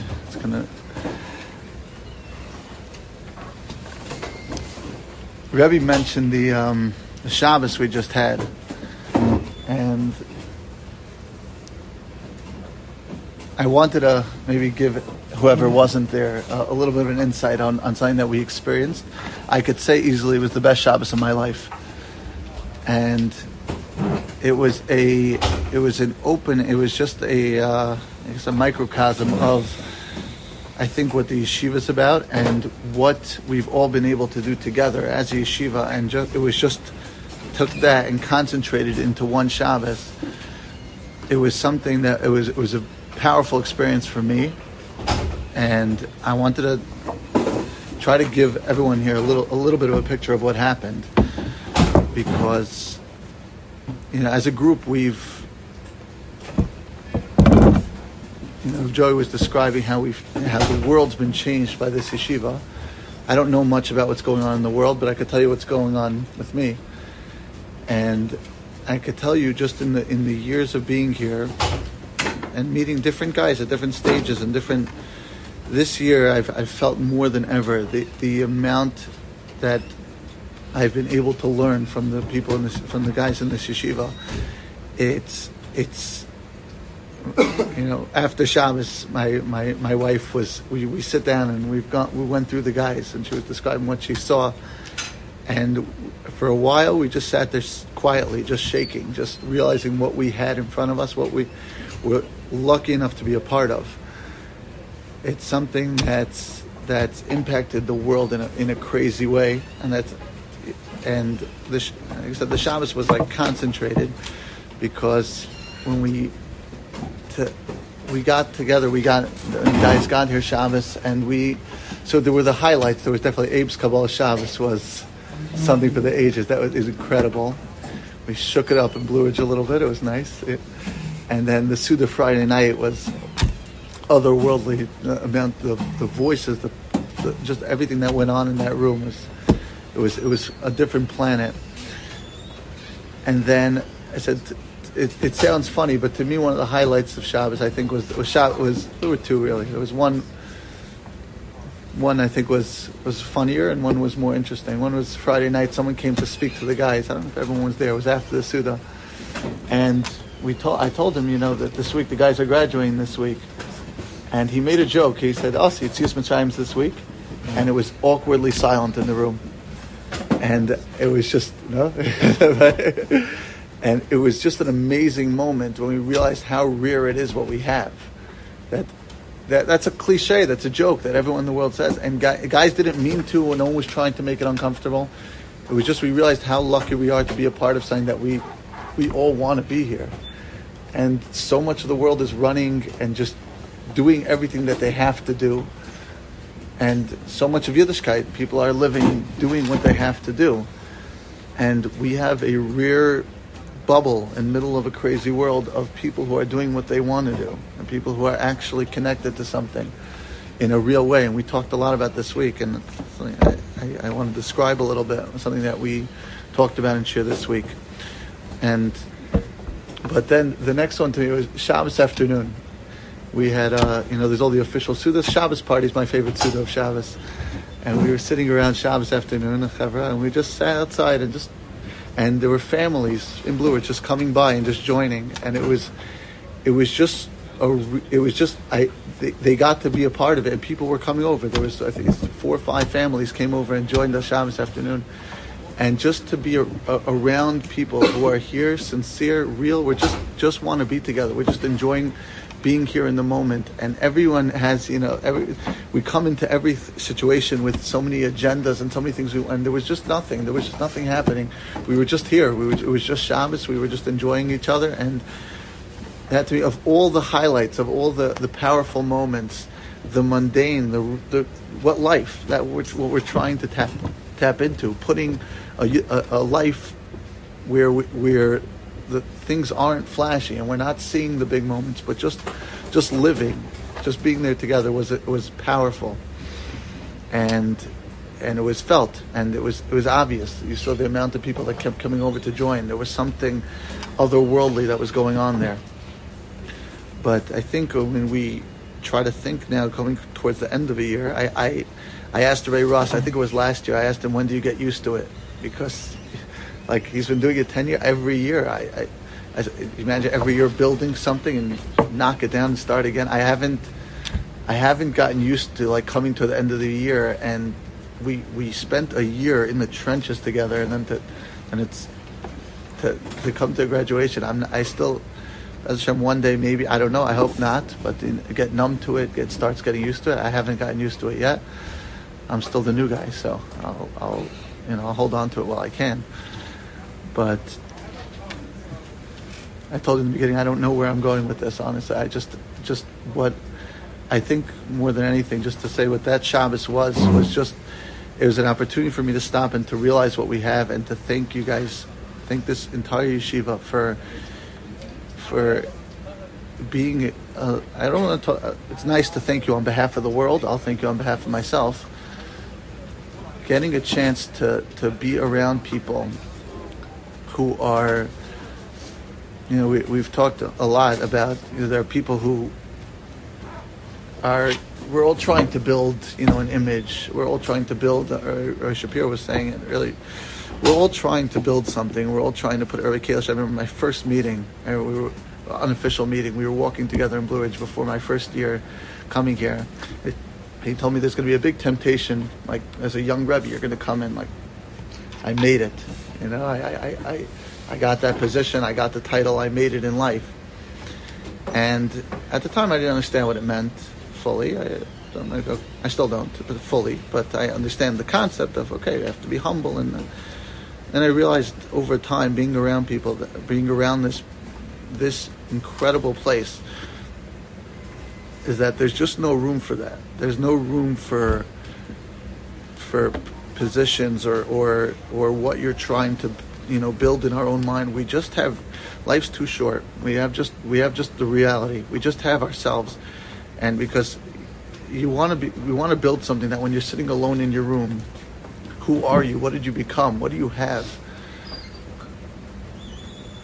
The images are nice and they feel good, very, very, very short term.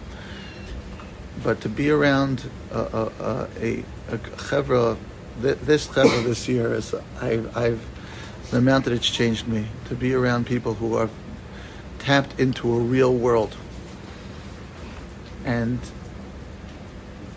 that means sometimes embracing difficult moments. There are things that have gone on in my life that I've understood this year for the first time, because it was the first time in my life that I was able to take down certain walls. The first time in my life, we've talked about it together as a chabur. I've said my father passed away when I was 17. This is the first year in my life that I understood what the story was. There was always a story. There was always the image. There was always the cliches that you could put it, that how I'm supposed to react, what I'm supposed to feel, what I'm supposed. Being with a chaver like this is the first time in my life I understood it. I understood the story was what's going on with me. How did it affect me? The story what you would write in a book isn't what that's not the real story. And as we all move on to different places and everything has something to offer, and you'll learn a lot from a lot that's out there in the world. But take a moment today and realize what we've been a part of. Realize what we've been able to we've been able to live in a world of reality. And we're going to go out. This yeshiva is going to change. It has and will continue to change the world. We were talking this week. I'll end with this. We were talking this week about that we've all heard the line. They said that there's nobody who doesn't learn Torah. There's no one who can't connect to Torah. And everyone rolls their eyes because we all have moments where we feel like we don't. And he said that, there's not one of us who hasn't watched a YouTube video on some, maybe not, but I don't think there's anyone here who hasn't, watched a YouTube video of something that you find curious, that something that you're interested in. Nobody who doesn't enjoy learning things. We all have a place in us, that things that we are curious about, things that we care about, things that we want to know more about.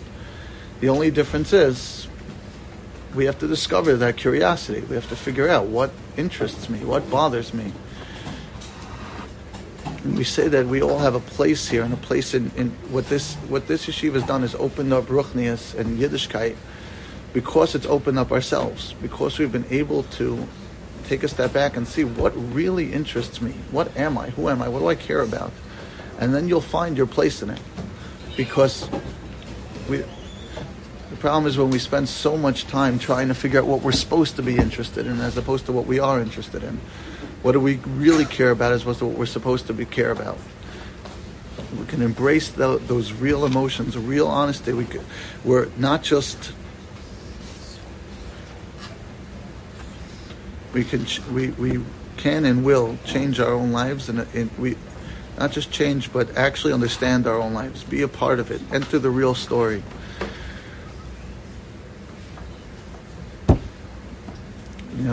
towards the end of the year, we get there. Motzei Shabbos, and this is going to be a whirlwind the next couple of days.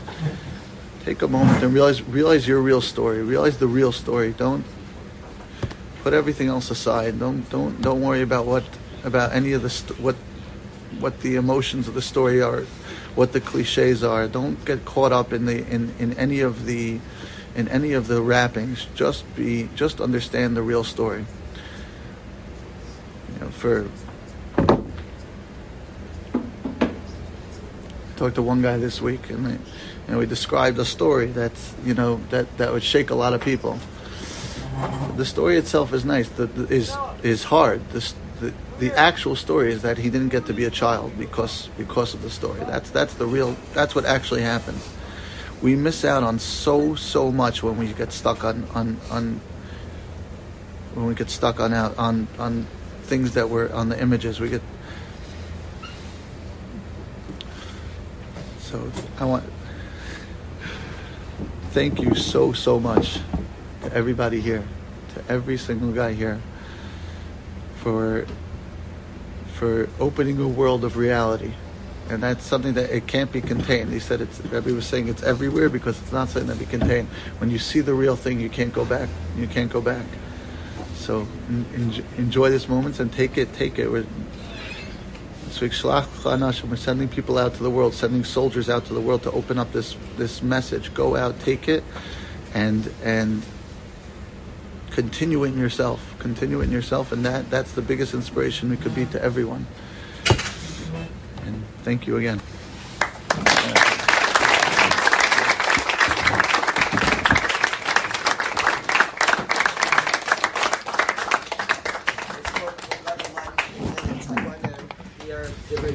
From Rabbi Glazer and from Rabbi Mendy Katz before we finish.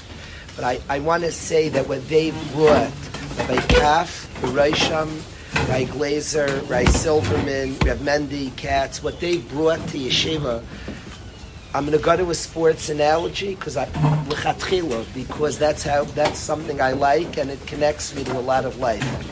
And in sports, your team is awesome when there's a blend of rookies and veterans.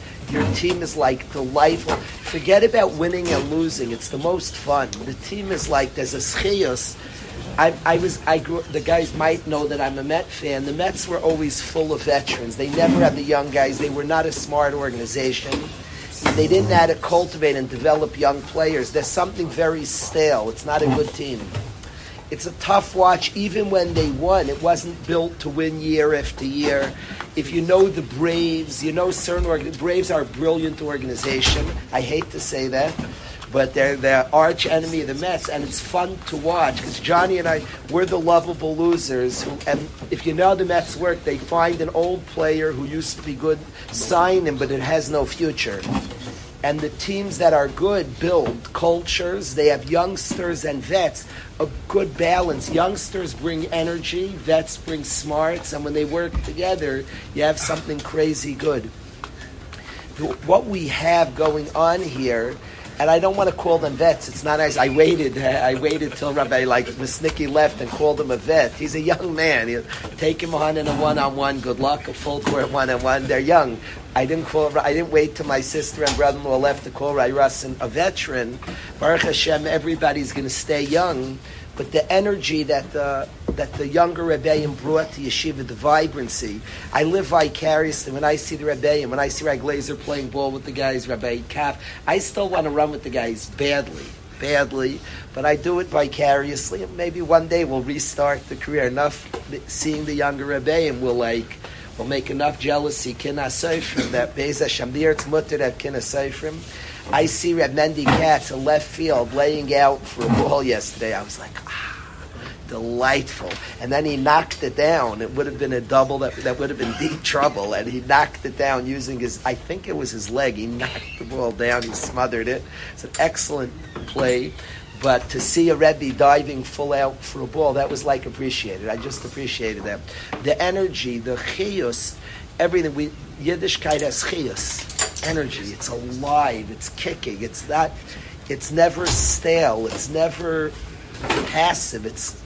It's alive. It's fire. When something's authentic, it's energetic. That's how you know it's authentic.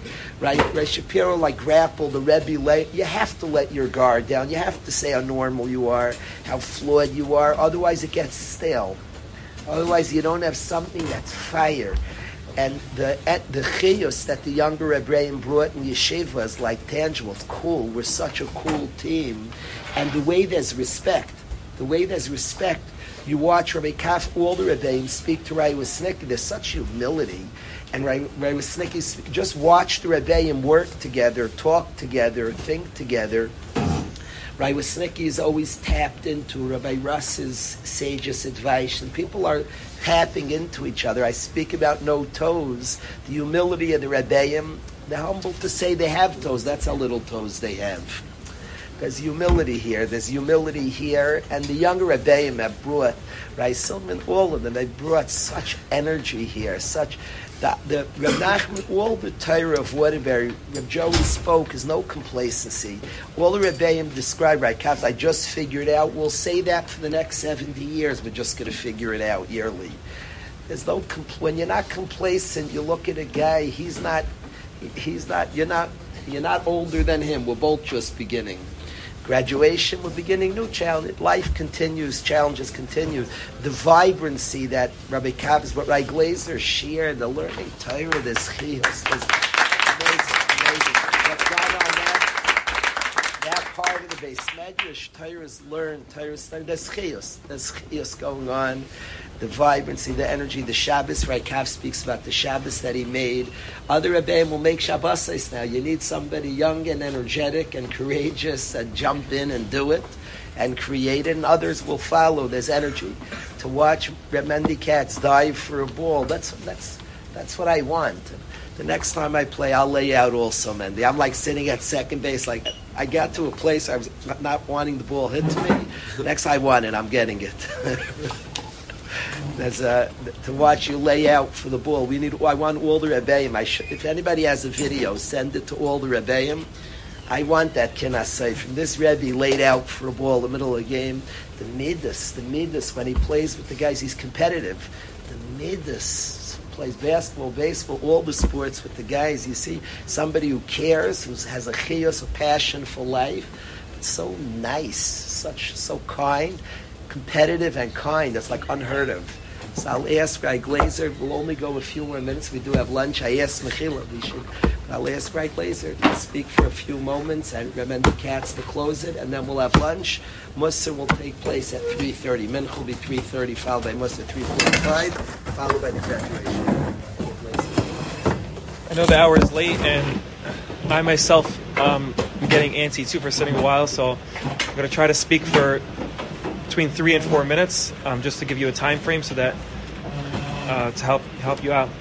A lot of things that were spoken by the different Rabbeim, by Rabbi Joey and Rabbi Kalish, resonated a lot by me.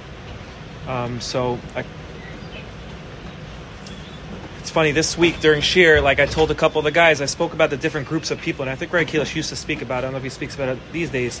The different groups of people that realize that the Zman's coming to an end. You have the guy 2 weeks before realizes it.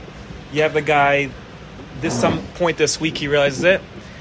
And you have the guy like myself in 12th grade that it was Monday morning. I woke up, 12th grade, Monday morning. Obviously the buses were Sunday, and I woke up and I realized we're moving on from yeshiva. And I was telling the guys this is what's happening. And I don't know why I was telling the guys, it's funny, there's different guys that wake up different times and realize these things. What I didn't realize was that I didn't either realize that the year was coming to an end. Today I realized. I knew it was a few more days left. I knew it, but I didn't.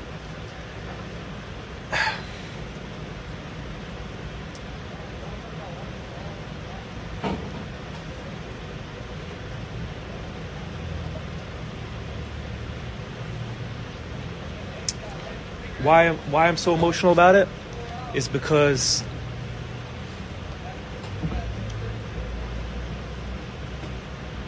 it's unbelievable to see the guys in our shir, the guys in other shir. I'm looking around the base marriage now, looking around earlier in the morning,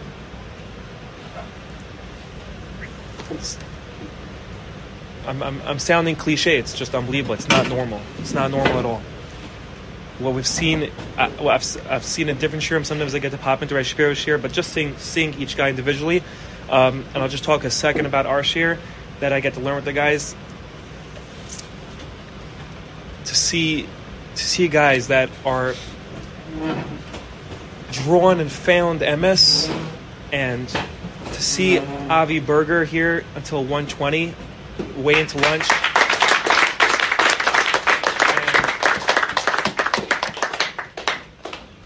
You see him like eat up a ritva. It's unbelievable. It's unbelievable. It's sometimes like I've had people over the few years I've been here ask me like so you know, what do you do over there? So you schmooze with the guys? Yeah, it's good. You schmooze with them. And okay, not everyone knows. Not why I'm here. I used to think for myself why I'm here, because let me see, maybe I'm going to impact someone, maybe not. It's not that anymore. I mean, maybe it is still that. Maybe I do want to be impactful. Everyone has a desire to give over something that they feel like they found and want to give over, but that's one dimension. Another dimension I realized myself is that is so much what I've been spoken about today, is that for myself, I'm a Talmud just like everyone else is a Talmud. There's no different. There's no difference, and I think we've all heard that many times today, and it's just so true. And when I'm thinking about a Dvar Torah and this and I'm thinking honest to myself, is that how does that really speak to me? Am I just saying over something that is Dvar Torah, or am I saying something that relates to me? And the guys challenge me on that. I'll have David Meir to ask me, so give an example. What do you mean by that? And it makes you be real, and it makes Torah be real by you, and makes life be real by you. You can't be one person here then be at home someone else. Everything's real, and that's what obviously everyone in yeshiva here feels, that it's MS, and so I'm very happy. I'm very happy to continue being a Talmud, and I guess I'm lucky enough that I could be here next month to be a Talmud again. And some other guys are being a Talmud out of the walls of Beis Medrash and other yeshivas, continuing from this yeshiva, and I guess I want to leave off and really thank every single guy here for creating such a place. And it was an unbelievable year, and it's emotional that the guys a lot of the guys are moving on, and it's also emotional to see so many guys, and I'm not going to go by name now, but so many guys, to see their growth. It's not even though I myself was in yeshiva in 12th grade, I didn't recognize this. This is something I've seen even. I guess maybe because I'm older, I'm not sure what it is, but I've seen like unbelievable greatness here, and just for those listening to the recording, you have to come here for yourself. It's not like Rabbi Kalish says, you watch a video of a chasana, it's a lie, it's not true. So if you only listen to the recordings of the yeshiva, it's not true. You have to come here. So if someone has a week vacation, Rav Sullivan told us yesterday, vacation is not running away from life, vacation is discovering yourself, living life. Come here for a week. Rabbi Yitz will work it out. Come here. And thank you so much. Right? Thank you so much. I'm sorry I went 2 minutes overtime. Shikoach, thank you so much for listening.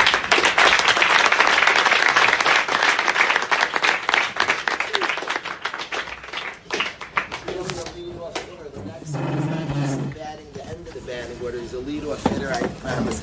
He hits it hard and fast and hard, and is always on base. But today he's the cleanup hitter. Today he's finishing up, but I want to really thank Mendy for what he means and is to yeshiva. It's priceless. What he does, what he means. We're going to sum up everybody's speech. Briefly say what Rabbi Joey. I'm just.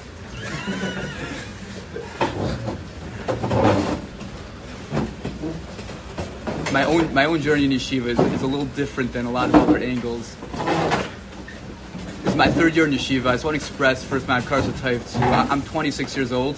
I think I'm younger than Rabbi Glazer, but I'm definitely like, there's a difference like a Rebbe and a Chaver. He's a big above me. I'm still discovering myself, and it's fascinating how the yeshiva took me in and made me feel wanted and like held to me. It was weird. Rabbi Russ came like also my best friend. Like it was weird. My Farkas, besides taking on me, took my family and my in-laws, everybody took in everything. He came to my house to visit me on Fridays. It's like just to hang out. It was very weird.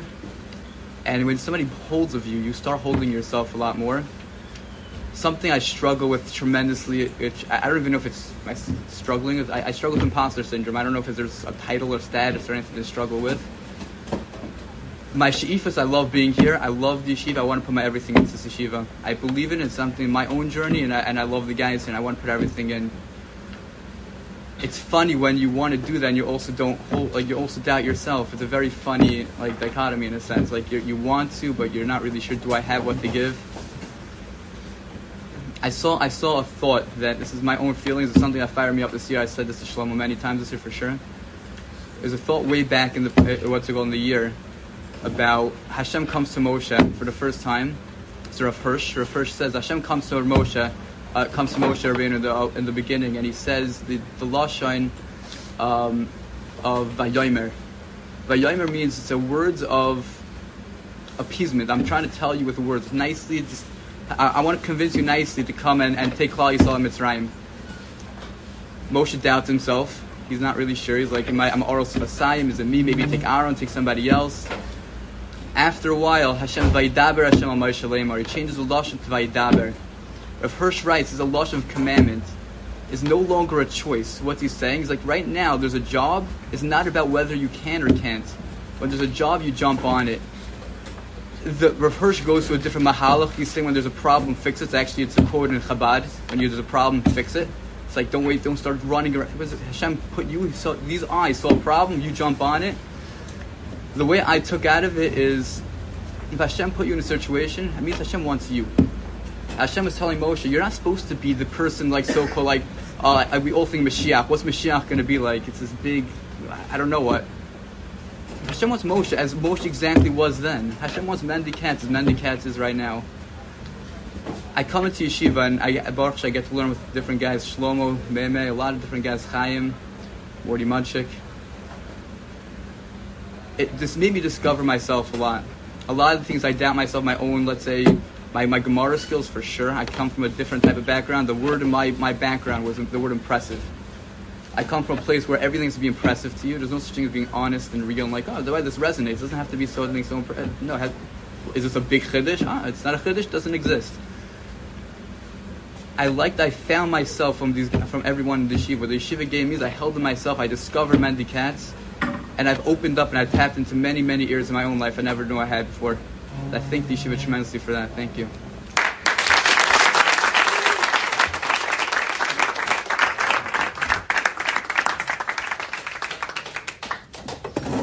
I want to thank all the guys. There's no sense here. Sometimes late in a long gathering, there's the sense of the guys who were too neat. And we're almost like martyr syndrome where you stayed so late. That's not the vibe of everybody here is we're not letting go. I thank you for that vibe. I feel that way also. I'm not letting go. So for that vibe, that's I'm feeling the same as the boo by Shir Hamalos and the upset that we canceled Shir today. The same vibe of your tenacity to still be here. Get out of here and get lunch. We'll be back at 3:30 will be Mincha and 3:45 will be Musik.